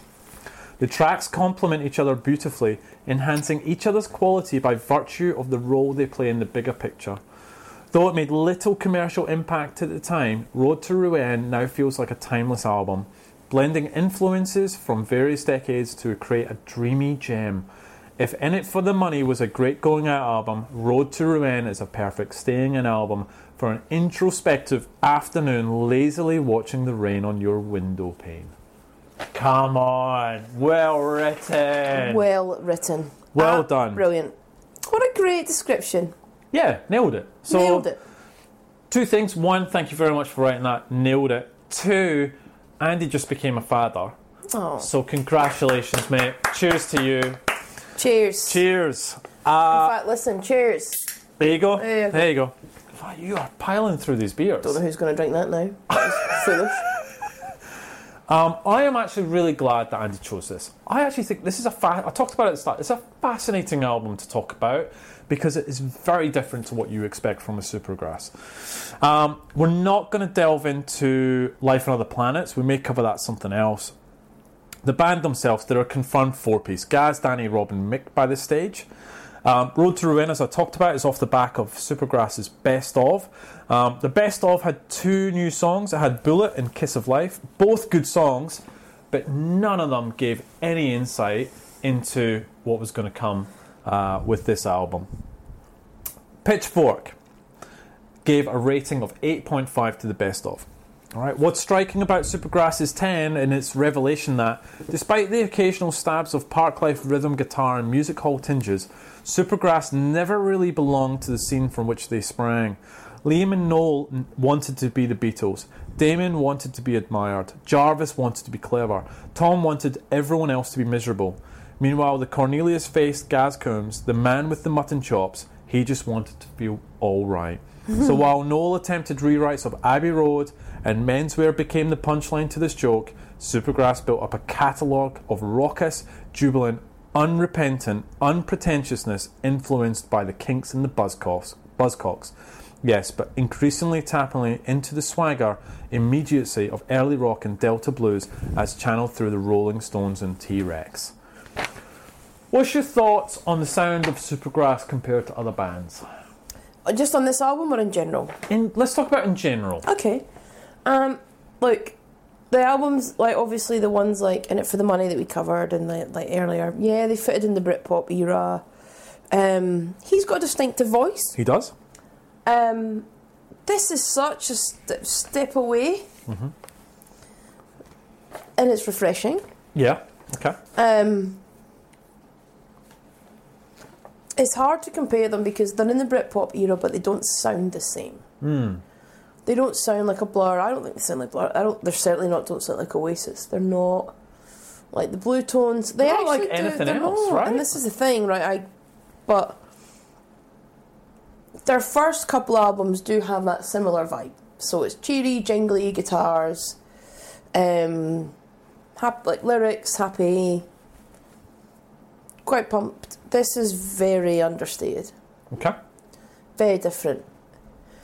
What I will say though, that shows me that they're talented musicians. To be able to change your style through various albums, there are a lot of bands that couldn't write an album like this in the first place. Mm-hmm. Never mind change your style to write this album. Correct. Never mind people to say, well, I didn't like the fact that you did that. Mm-hmm. And you're like, dude, you couldn't even write that if you tried. Mm-hmm. So to come off the back of like a song like All Right, Richard III, and then you've got St. Petersburg, then you kind of go, absolutely fair play for being such a talent. Okay. Is how I see it. Good. So this is an interesting album because it's a really challenging time for the band, right? Oh. Yeah. So Danny... Kevin, tell me more. Danny Goffey. So allegedly. Big allegedly. Danny and his wife. So we talked about this on the last Supergrass episode, but Danny and his wife, who was Pearl Lowe, who was a former singer of Powder, were members of something called the Primrose Hill Set. Yes. Right? So called because they mainly lived in that area, which was basically a group of celebs famous for partying. Right? The friendship group included Kate Moss, Jude Law, and his now ex-wife Sadie Frost, former Oasis members Liam and Noel Gallagher, and their respective ex-wives Patsy Kensit and Meg Matthews, Lisa Morrish, Rhys Evans, and Davinia Taylor. What do you remember about this? I remember them being in the news all the time. All the time. Jude Law and Sadie Frost were in the news all the time. Kate Moss was in the news all the time. Was it just because they partied, or...? They partied lots. There was lots of alleged drug use. There was lots of alleged fighting. Like, there'd always be a photograph. Sadie Frost leaves Jude Law, and they're like munted on the paper and looked ridiculous. Yeah. And then there would be, Patsy Kensit lies in gutter, no Liam looking like... It was just always nonsense. But it was always that tabloid stuff that we spoke about in the last episode, which, if you take a photograph at the wrong angle of anyone, you can basically pretend they're doing something. Yeah, of course. You can just your facial expression, you catch them at the wrong time. You could look munted, you could look drunk, you could look like you're dying. Yeah. I just don't know. I just think it's such... I hate it. I absolutely hate that kind of... I hate gossip mags I hate paparazzi. I hate celebrity stuff. I never watch celebrity get me anywhere. This is annoying. I don't watch anything that is going to... I hate it. I hate it all. Like, what is our fascination with someone who just because they're good at something then get photographed more and it gives us a right to be in their life? Yep. Hate it. Yeah. And why is it entertaining? Yeah. Oh, I'm going to read a magazine full of pretend stories. A funny story, this is funny. I was down the south coast seeing my friend, and then I went into the local Woolies because I thought I need to do some shopping. I'll get it done before I get back to Sydney because it's hectic. Yep. You know how they all have those celeb magazines? So I'm putting my stuff on the conveyor belt. Oh. This couple come up and the lady's like that. Oh, Jen's having Brad's baby. And I'm like, then I can't help myself, so I laugh out loud. And then she's like that, did you read it? I was like, I think Jennifer Aniston went through menopause about 10 years ago, so the chances are slim. And I went, and she's not. I said, you know what's happened there is, she's not actually pregnant, she's just had a bowl of pasta. So, can we all kind of, and we were laughing. Right. And she was like, I know I shouldn't do it, but I'm really interested. And it was just, we all know it's lies. But we buy into it. But we buy into it. Yeah. She's not pregnant with Brad Pitt's baby. The photograph is probably her 10 years ago somewhere else. Him 10 years ago. In the same place. But they've just created a story. I hate it. Like, I hate it. It really, really find it... It's just... Are we that dumb? How's that what we've become? The Greeks invented the Olympics. We invented all these amazing, like, inventions of our time. We discovered, cures for diseases we never thought possible. And now, what we do is we're so... Instead of that, it's just like, I just can't believe that Harry and Meghan are... They're not even allowed to be called Prince. I just can't. I think Brad and Jen are having an affair. You don't know them. They're not your friends. Stop talking about them like you know them. I do it to my mates. They'll say to me, did you hear that Brad and I was like, did they text you? Is that how you know that? Did they send you a WhatsApp? I'm not bothered. I hate it. Wow. Anyway. What do you think about the fact that because they've become rich and famous under the public eye, then we have a right to know what's going on in their lives? What we do have a right to is we have a right to hear about, have they released a song? What's their new album? They should be interviewed for their fans. That should be part of your contract. Like, you're going to have to do a couple of meet and greets. That's your job. Like, I have to interview people in my job. Okay. Sometimes I walk out of the interview and I'd rather put my eyes out. Right? That's true, though. But it's my job.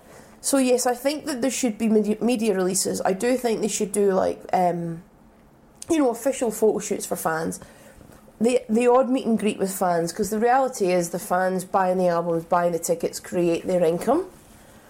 But should I know their deepest, darkest secrets in their personal life? No, I shouldn't. The same way that I shouldn't about my colleagues. Yeah. I shouldn't. It's their private life. So, should I understand they're releasing a new album? Should they tour around the country and get their photo taken and pump the hell out of the album? Yes.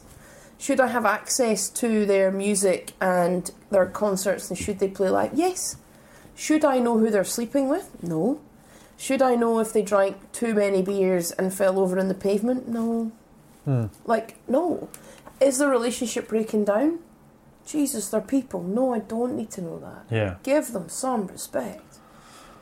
Well said. I agree with you. You know. Love your little monologues. I don't know anything else. Anyway. So, same as you, there's a lot of stories around this time, alleged stories of the drugs, the parties. There was even wife-swapping reports at one stage. And who cares? Exactly. Look, Andrew Johnson, writing in The Independent in 2010, said the group had a reputation for having a whale of a time with drink, drugs and bed hopping. That's The Independent, which is quite a refined newspaper in the UK. When Danny was asked about his addiction in the 2000s, he revealed, there were about 2 years when we were both on heroin. We held it together with the help of a really good nanny, but eventually Pearl went to hospital to clean up while I took pills to recover from addiction and looked after the kids at home. look, there is a part of me that doesn't see Supergrass and Heroin. You don't see them as that, so that's shocking, I think. But anyway, so that was number one. The first thing was the tabloids were going mental over the guys from Supergrass. Number two, Gaz and Rob Coombs' mother passed away about this time as well. So the mum, unfortunately, sadly passed away from cancer. And Gaz said this: "We came back because my mother was ill with cancer and I wanted to be closer to my dad," he said. His father wanted to sell the house after his wife died, but Coombs couldn't bear the idea of anyone else living in it, so he bought it himself. "I really loved my family home. It was a party house growing up. There were always people in it.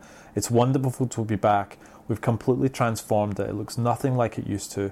That would have been weird." Isn't that incredible? Like just buying your childhood home. So they decided to get away, right? Which is why the album went overseas. Mix it this: everyone had a heavy personal year before that with various things going on in their lives which they weren't too happy. We just released the hits and didn't feel like doing that again. Nothing too breastbeating or torture, just more quiet and low-key. I don't think anyone was in the mood to release another set of all-right style, jovial pop songs. It would have been a lie to try up and do up the music at that point. So now you kind of understand the band really has some serious stuff going on, and that's why they got away from the UK, and this album sounds so completely different. So they went to France. It took 2 years to make this album. 2 years. And I guess part of that is conveyed in the studio and getting the different textures and all that sort of stuff. St. Petersburg was the first single. It was released on 8th of August 2005. It got to number 22. Right? The album followed a week later and reached number 9 in the charts. The response was varied. So the BBC: Supergrass have outlasted most of their contemporaries and still have it in them to make a truly amazing masterpiece.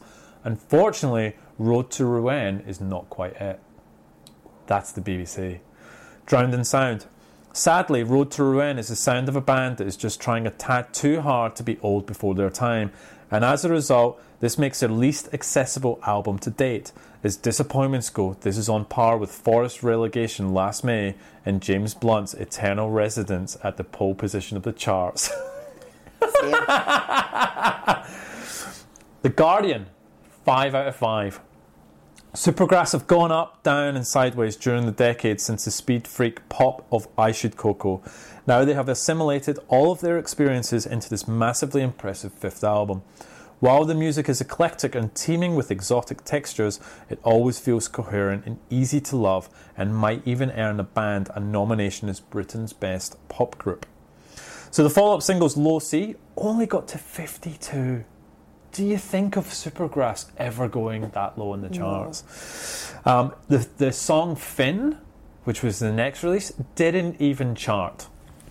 Okay, and I'll talk about that on the album. I can't wait to talk about that.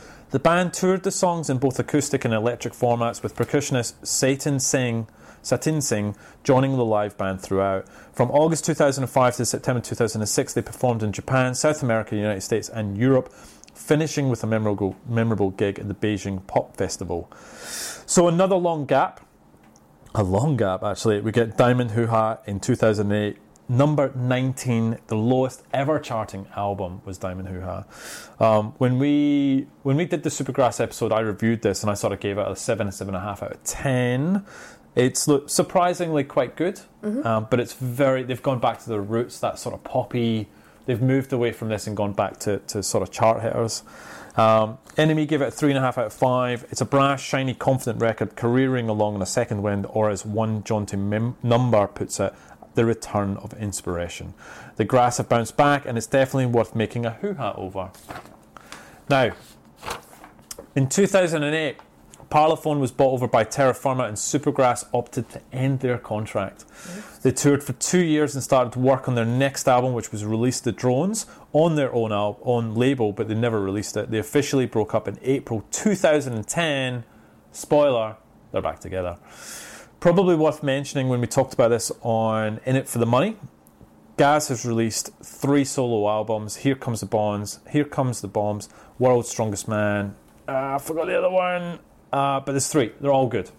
Matador, that's it.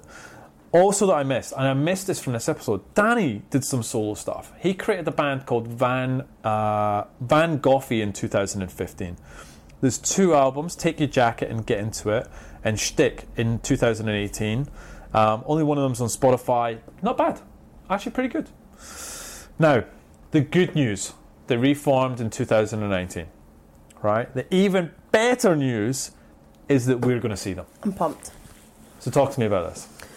I haven't ever seen Supergrass. Neither have I. Oh, no, I have. I lie. Support slot for someone. Wasn't that Coldplay? Anyway, keep going. Really? I think they were.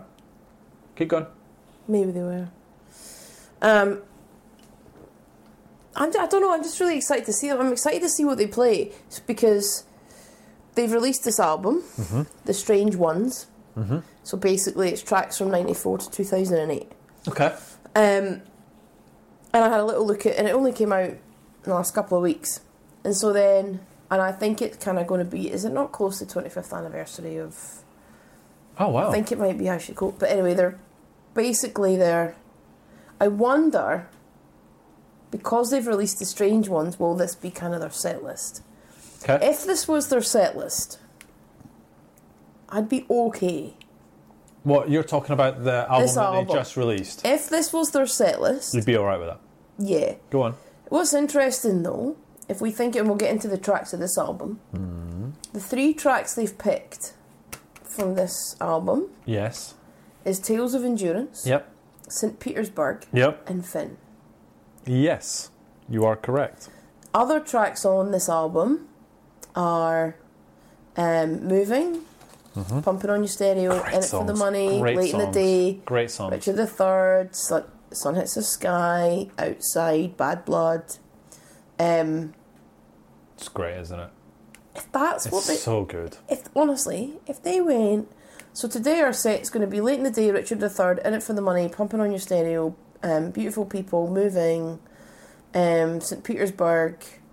I'm not even going to look at the set list. I don't want you to talk to me about this. I want to be surprised when we go there. But what I mean is, I wonder if that, because I always like, why are they coming live? That, like, you know, it's usually a release of an album. It's just people want them back. They're happy for them to be but back. that's never why they do it. There's always a publicity thing. This is our new album. Yeah. It's 25 years since this album. Yeah. Okay. They've just released this. So is this? I don't know. Is this how they're going to play? No idea. If it is, Happy days.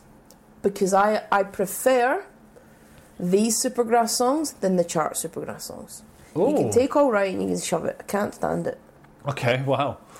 But when I think about when we spoke about In It for the Money, great Richard III, Late in the Day, Sun Hits the Sky. I won't talk about my thoughts on the other songs because it will ruin this. Yeah. But I'd be happy. Good. I'm really looking forward to it. Wait, is it?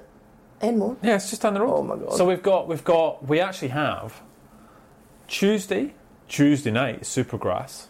Saturday, the Blue Tones. Yes. Right? Do we take the Wednesday off? I can't. What do you mean you can't? Got to work off site. Oh. My team off site for the year. Oh, no. Anyway, the good news is we're seeing 2 great bands in a week. Now, I want to talk to you about something. All right? Need your help with this. So, this is going to be a bit special for me because Supergrass are supported by an Australian band called Rocket Science. You ever heard of Rocket Science? No. Didn't think so. All right. Very small Australian indie band who, for me, had one song that was amazing. I loved the song. Right. Now, I'm going to tell you the story about this a little bit. And why this song kind of means so much to me. So, I was in a relationship, and it was a long-term relationship, and we were together, and I had been given through work free tickets to go to a festival called Livid Festival. This is in 2003. The headline acts, right? Linkin Park and the White Stripes. Okay. Wow. Now they also had Black Rebel Motorcycle Club as well. So free tickets, quids in, fantastic. Now, on that billing was Rocket Science. Now, Rocket Science, they had that. I don't know what it is, just the song hooked me, and I really wanted to see this band. In the relationship that I was in, I really wanted to go to this festival, and the other person didn't. And so this became a bit of an issue. And there's a lot of different factors in the relationship and all this sort of stuff. But this, for me, is kind of that sliding doors moment where I sort of went, no, I really want to, like, Rocket Science were on at 12. They opened the festival. You know what I mean? So Band. I'm screwed, right? So I'm like, I really want to go see this band. It's free tickets. It's a band I want to see. Headline acts, Linkin Park and the White Stripes. I mean, you know, I'm going to go, right?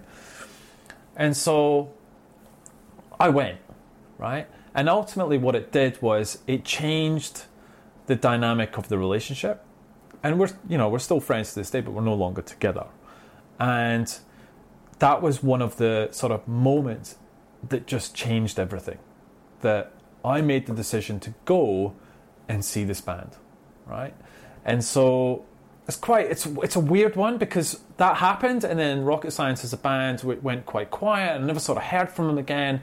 And so when I saw Supergrass supported by Rocket Science, I went, bang, that literal... Takes you straight back. That band, that song, that gig, literally it's a sliding doors moment to what has happened now, right?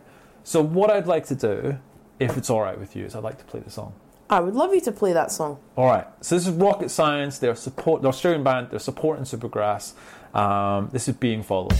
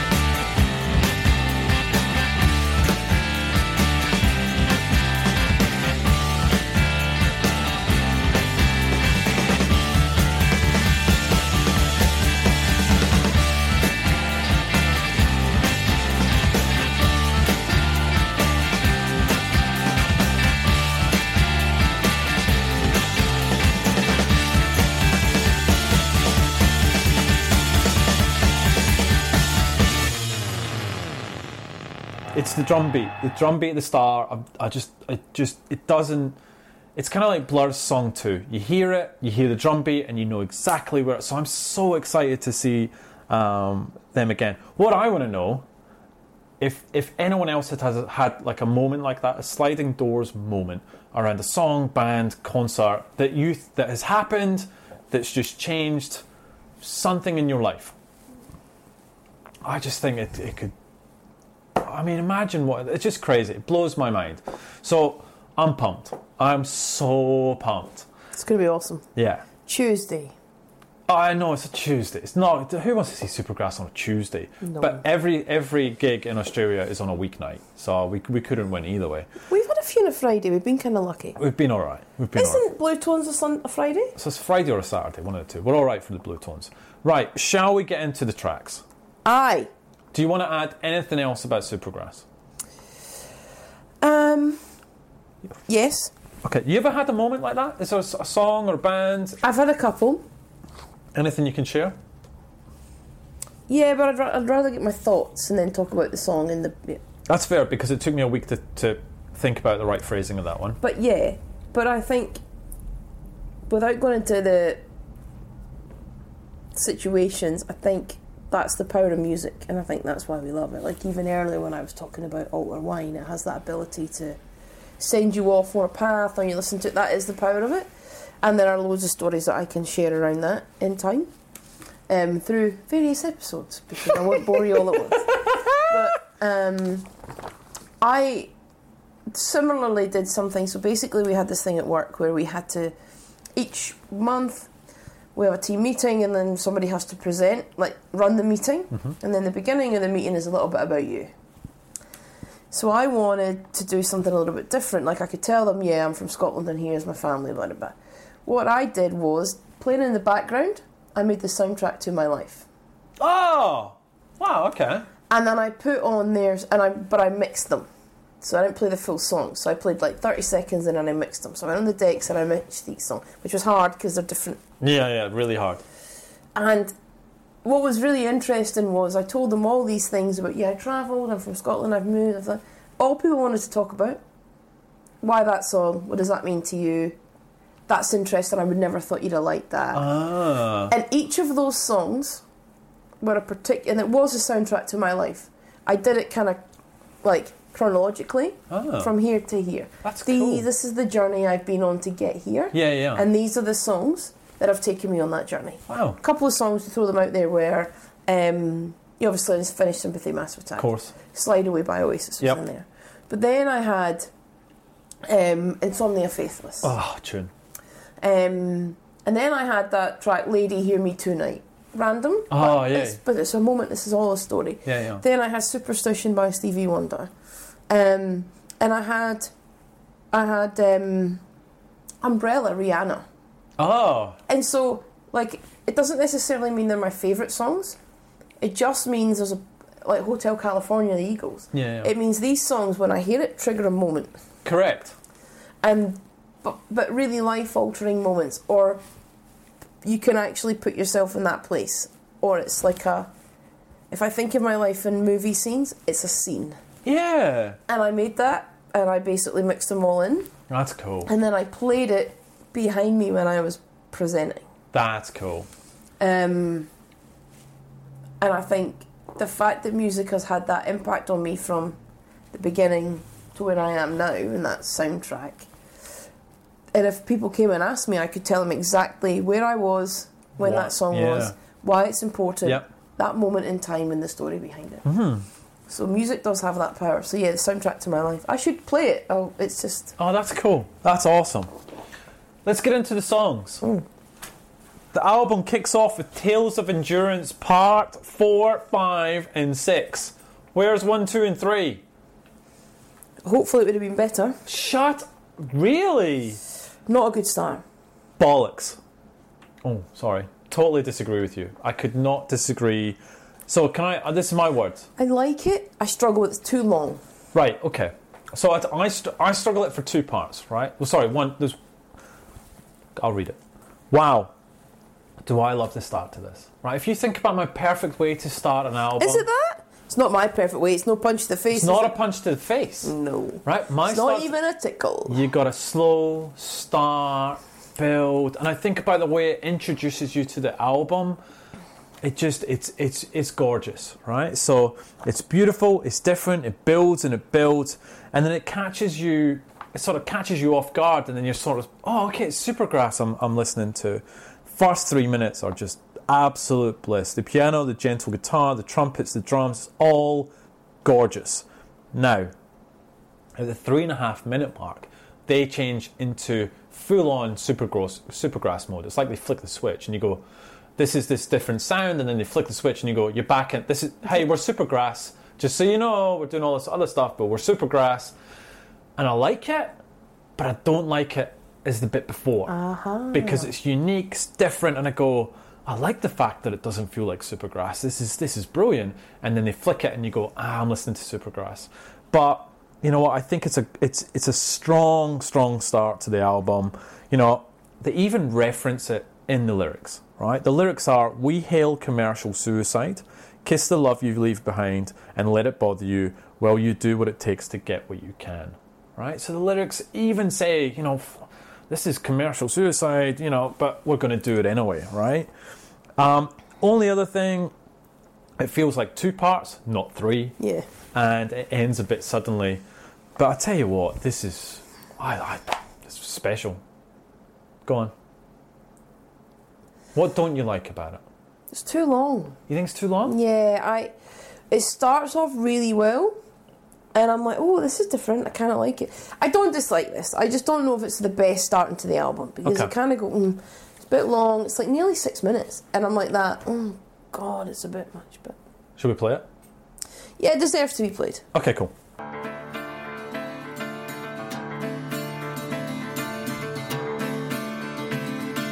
Making sense of what I've heard, what is on my mind. Well, don't look down 'cause it's far to fall.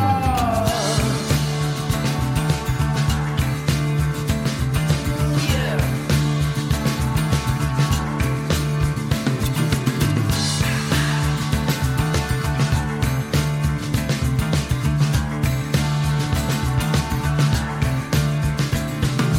Count the hours, face the fear, taunting me these days. We're past the post into the bar.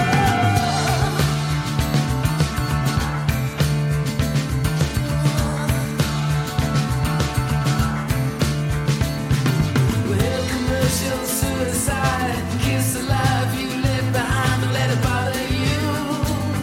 Will you do what it takes to get what you can?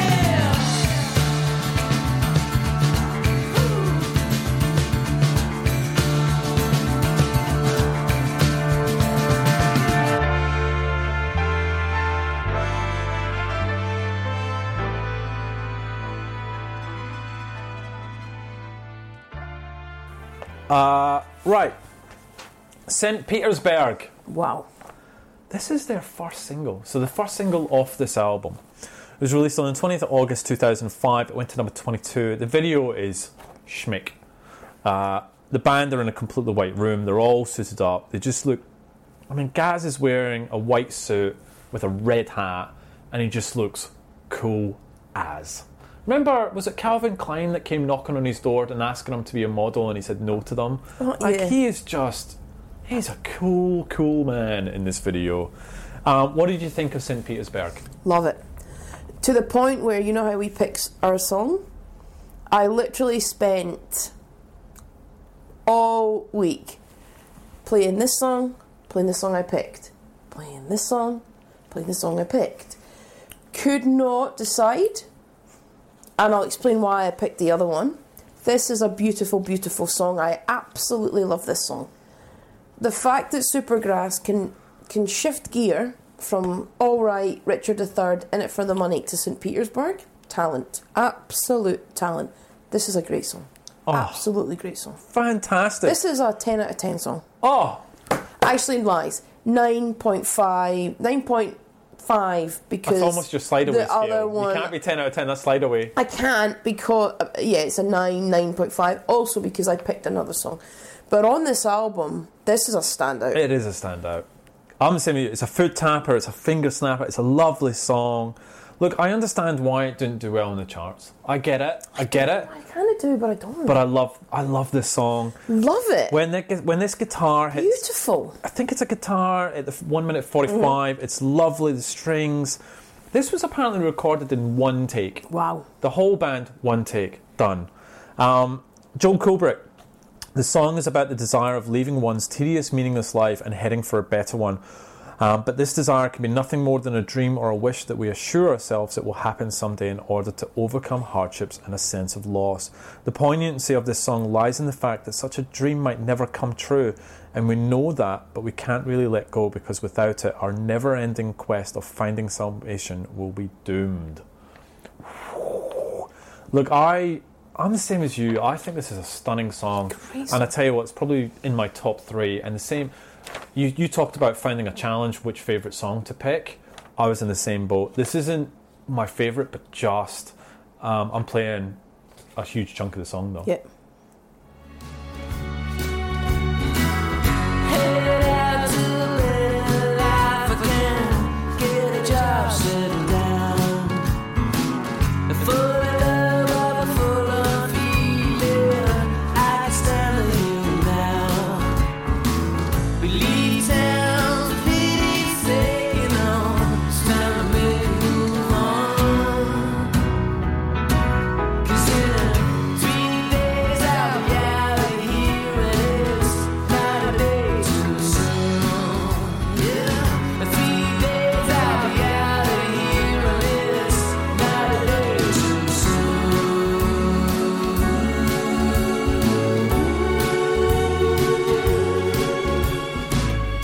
Sad Girl. Good song. Look, for me, this sounds a bit more like Supergrass Yeah, of old. yeah. Gaz's voice is brilliant here. There she goes, walking out the front door. Oh, just... Far more Supergrass. It's way more, it's more, it's familiar. It's more Supergrass. It's a good way to come after St. Petersburg, though. Yeah, I'm happy with it. Walking out the front door, you've only got yourself in deep. Daily life driven to a cold heart. The only God you know is greed. Now, D-Mad on Song Meetings, he's reaching, but I reckon this might be about Kate Moss. It's all about a model of some description getting into trouble, being seen walking out the front door. Around the time the song was written, she was always in the paper coming out of her house or some nightclub and was in trouble for taking drugs or generally being wayward. Also, you've only got yourself in deep sounds like you've only got yourself in Pete, which could be a hidden reference to Pete Doherty. Yes. You're kind of reaching, but And was that even at the same time? I've no idea. This would have been in my top 3 as well. Sad Girl is a great song. Anything on Sad Girl before we play? I like it. Done. I like it a lot. She goes, walking out the front door. You've only got yourself in daily life, driven to a cold heart. The only God you know is greed. There's people in my head that goes, break out the band, man overboard. See how it works.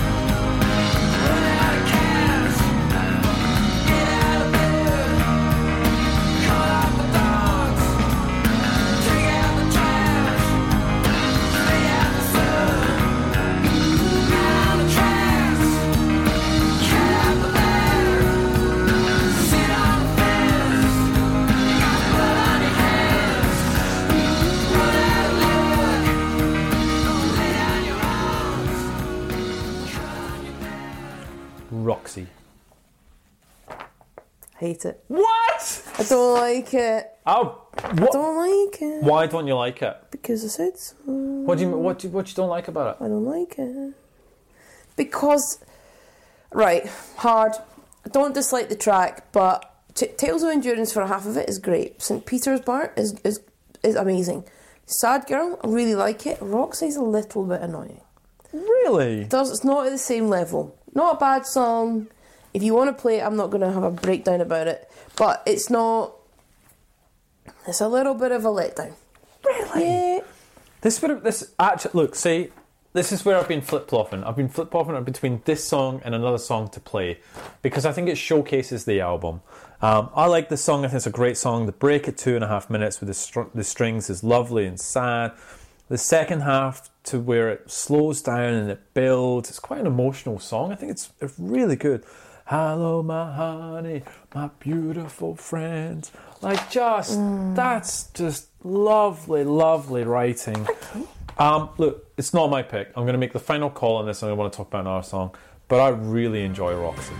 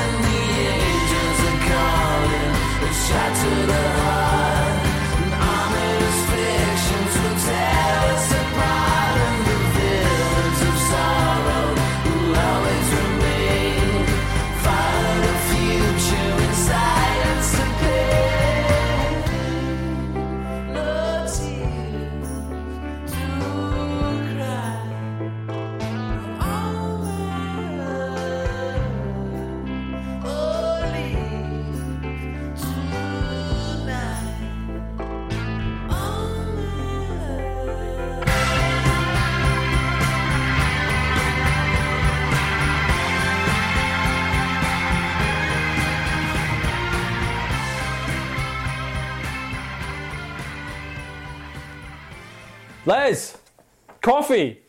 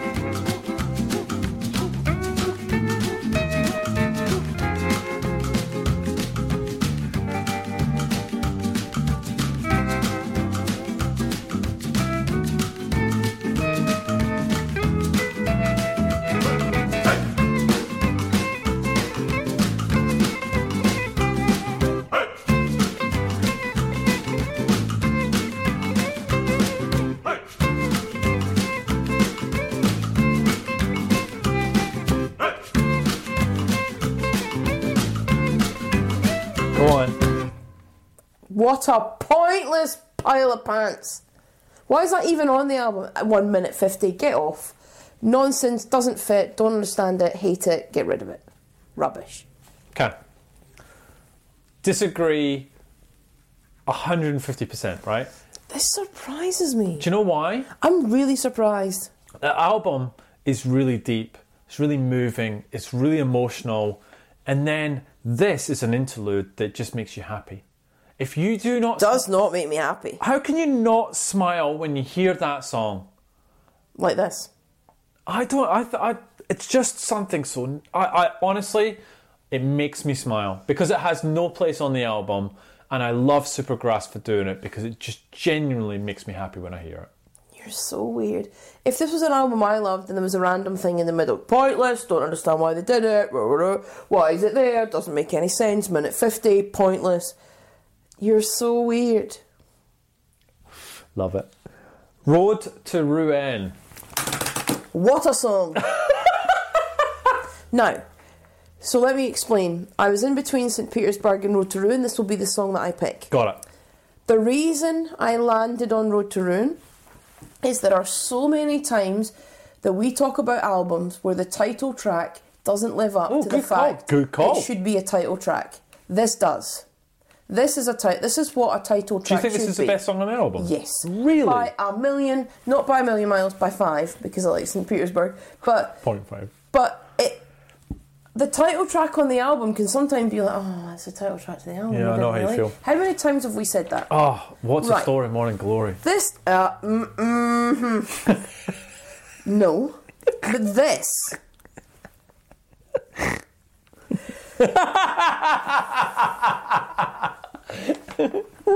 Go on. Sorry, I took you off. Go on. This song deserves to be the title track to the album. Do you know what's really fun? I mean, look, there's obviously meaning behind it. I actually think that this isn't that good a song. I mean, I like it, but I don't think it's the best song on the album by my Country God. Mile. It is a toss-up between this and St. Petersburg for me. And that's what I'm saying. The reason I landed on this was like, thank God, for once we've got a title track that actually deserves to be a title track. Okay. So I'm going to pick it and I want to play it because it's about time that we've actually played it. We don't ever play the title track to an album. No, we don't. don't. You're right. You're good. Yeah, all right. Because it doesn't deserve it. This, Good on you. does. I like that. All right, Road to Ruin.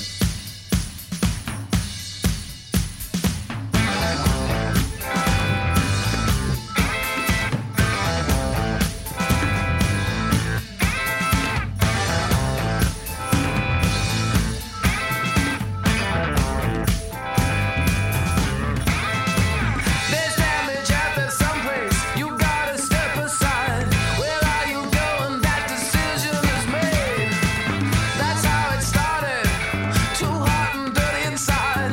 Contain your feelings when there's nowhere to go.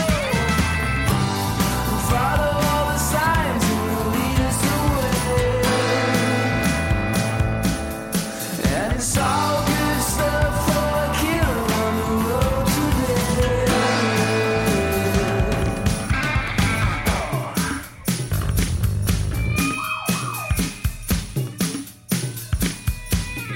To rock your television, to be the hatchet man. His time is coming now, I'm ready to go. Cut up in fear, tap into the nervous system. Retrieve your message, tell me what do I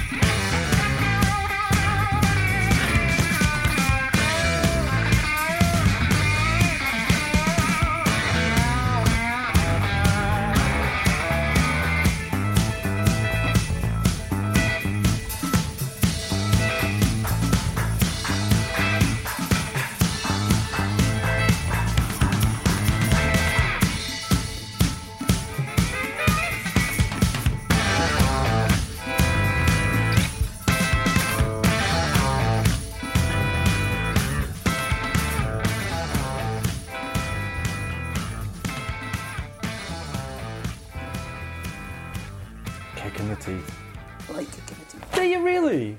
Like it. I don't like it. Do you not? No, I thought, look, it's all right, but not brilliant. Look, the chorus feels like it's vintage Supergrass. However, Yeah, it does.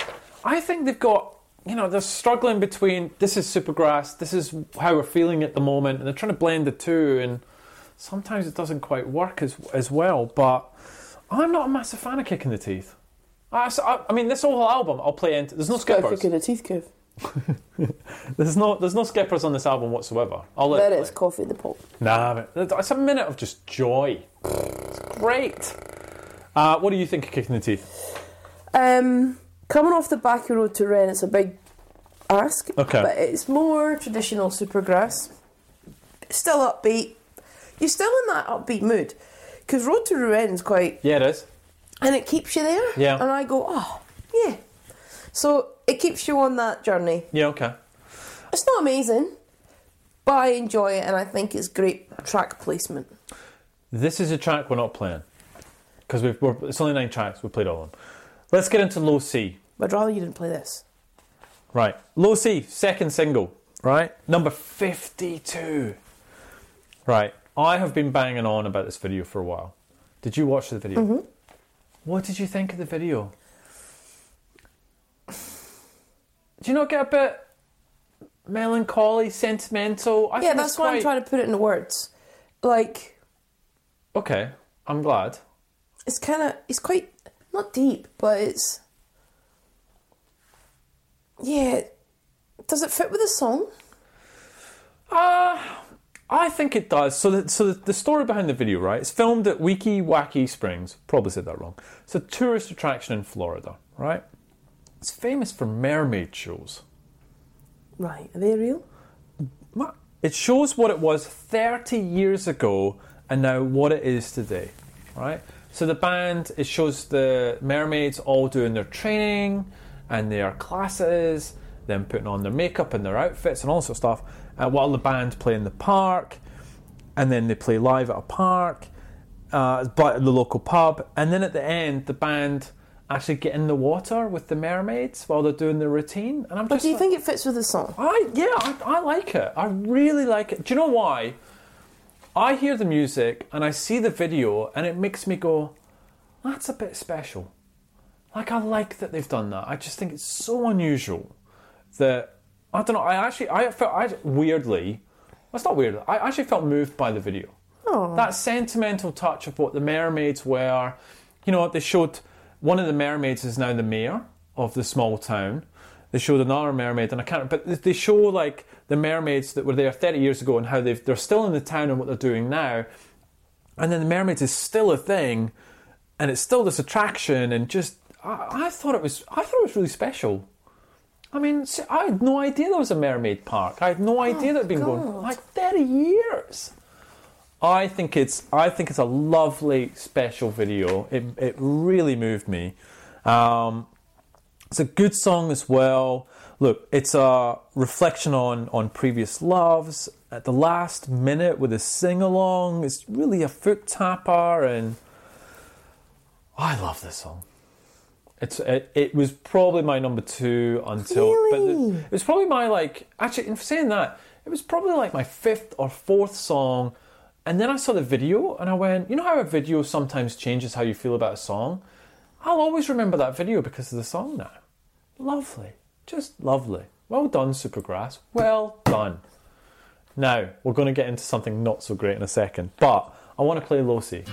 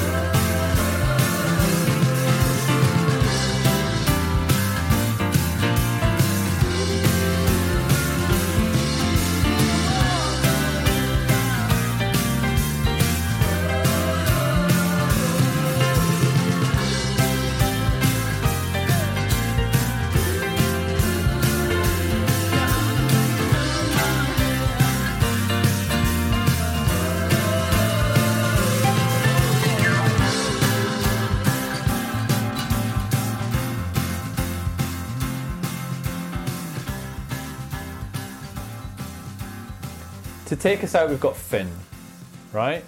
Now, Finn, That ain't no hurrah. that's the third single. So let's park that for a second. Didn't chart. I don't suppose you've seen the video for this. No. It's black and white. Gaz sings over footage of fairground rides, mountains and trees. It looks like it's filmed on an iPhone. Like it's such... You come off St. Petersburg, low C, and then you come into this and you're like, that just feels like a phone-in job, this video. It just doesn't... Supergrass are well known for the videos, and this feels like an afterthought, actually. This song, look, it's a nice end to the album. It is definitely no hurrah. No. It is definitely. But I tell you what, the lyrics, right? I hold it all to the love in her eyes. Lord knows I can feel her, see her in my mind, and her spoken words ring through my head. Though I'm lost, I can hear her calling me there. You know, so beautifully written. The video doesn't stand up. It is a sad, somber way to end the album, which kind of fits. So we'll play that to take us out of the episode. What did you think of Finn and the end to the album? Sad end. Sad end. As in sad disappointing, or is it a sad song? Both. Okay, cool. Like the song, don't mind the song, shouldn't be the end. Okay. Shouldn't be the end. It's you've taken us on this journey. Like there's been lots of different musical styles in this album. Mm-hmm. It's a disappointing end. Okay. I'm sure there was something else. And I know it's surprising because I don't usually say it. There are not enough songs. You've never said that. I felt it with this album. Did you? I felt it with this. Normally I'm like, what's he talking about? Who cares?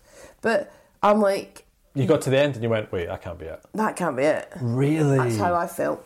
There should be another song or two songs after Finn. If you gave me, genuinely, because I like this album more than I thought I would. Good. Genuinely do. If you gave me another similar amazing track like Road to Rouen to end it, so you give me 10 songs. So you give me all those tracks, and then you've got Finn, and you're like, every album has that kind of, like, that song. If you then give me the song to end, I feel like I've got a complete album. I was still waiting for the album to end in my brain. Oh, that's sad. Okay. Yeah, that's where I'm at with that. Okay. Reviews? The Gister. 1 out of 5. How could they do this to us? Where's all the energy? Where's all the tunes? Saw them live at the Melkweg in Amsterdam last night, right after the release of the CD, and I left before the end. Horrible acoustic gig with bongos and slow, dull versions of their great hits. The album title is obviously a wordplay on the Ramones' Fourth, but never were they further away from punk than this moody affair. Wake up from your midlife crisis, Gaz. You're just 29. Grampus. Oh, what's he got to say for himself? Well, it's not quite the novel usually, but there's a bit into this. There's a whole world of difference between Road to Rouen and Supergrass debut I Should Coco. About the same difference as Simon Cowell recognising a musical talent as apart from some poor slob who'll turn him a fast buck. Anyone coming to this album expecting the breezy pop of It's Alright will leave puzzled and frustrated. In fact, anyone presented with the album without any means of identifying the artist would be hard-pressed to recognise that this was Supergrass. That's a good point. Would you, if I didn't tell you this was, would you recognise Supergrass? Sad Girl I would. A little bit of Road to Rouen I might. Mm-hmm. St. Petersburg, not really. 50-50. 50-50. So he continues on. I don't know whether it's a consequence of buying so much stuff, but I'm constantly being surprised every time a new album of theirs is released. I've forgotten they existed, or at least presumed they'd called it a day. But for all its variation in scope, Road to Rouen fails to engage. The problem is, by the time you've grown accustomed to a musical style, along comes something completely different, and none of the tracks have that extra sparkle, excepting Coffee in the Pot to give them a distinctive edge. By the time the next Supergrass album comes along, I'll have forgotten all about Road to Rouen, and sadly this time it won't solely be down to Supergrass's ability to hide in plain sight. 3 out of 5 from Grampus. 5 out of 5 from Jan Freedom. A piece of art.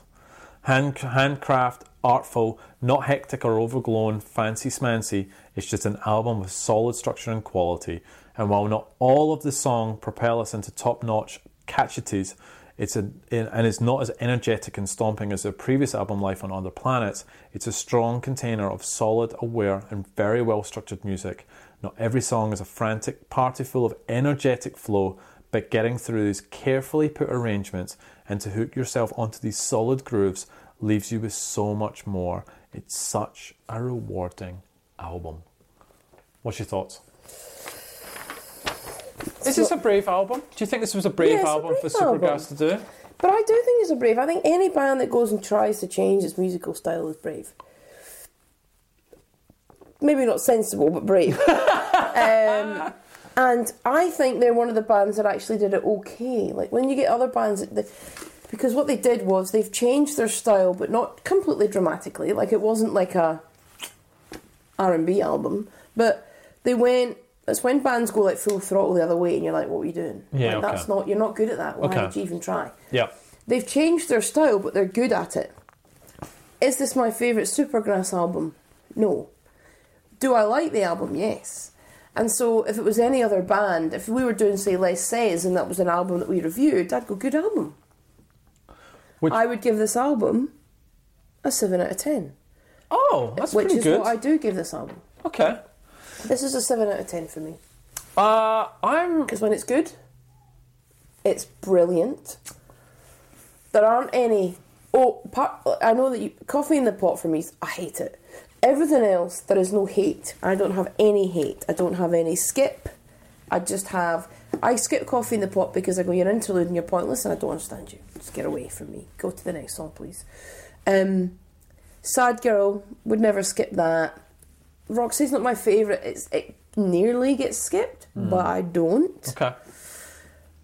St. Petersburg's amazing. Road to Rouen. I don't skip Finn. I'm just hoping there's a song after it. Yeah, and okay. every time I'm disappointed. Okay. I'm an 8 out of 10. Okay. It's a solid 4 out of 5 album for me. This is it's something special, and I hope that everyone takes the time to listen to it because I think Supergrass created something quite unique, and they're really brave, and they were going through so much shit at the time. Good on you. Good on you. Good on you. Right. You ready? It's me now. It's your choice. Woo! Down, down, down, down, down. Boo, boo, boo, boo, boo, boo. Down, down, down, down. Boo, boo, boo, boo, boo, boo. What is it? It's Kasabian. Hey! Pumped. What an album. In your face. If I said an album that reflected my personality, it's got to be this. So this is Kasabian's debut, right? Yeah, I love it. Absolutely love it. Okay. So next episode, Kasabian's debut album. Do you think? Ooh. Down, down, down, down. Oh, sorry. Do you think it holds up? Yes. Andy, 100%. thank you so much, Andy. That was Thanks, a Andy. really, really good episode. Thank you for that. And next week, back to Les, Kasabian's debut album. You're pumped already. We're Britpop Banter on Facebook and Twitter, or email us. Bye. Bye.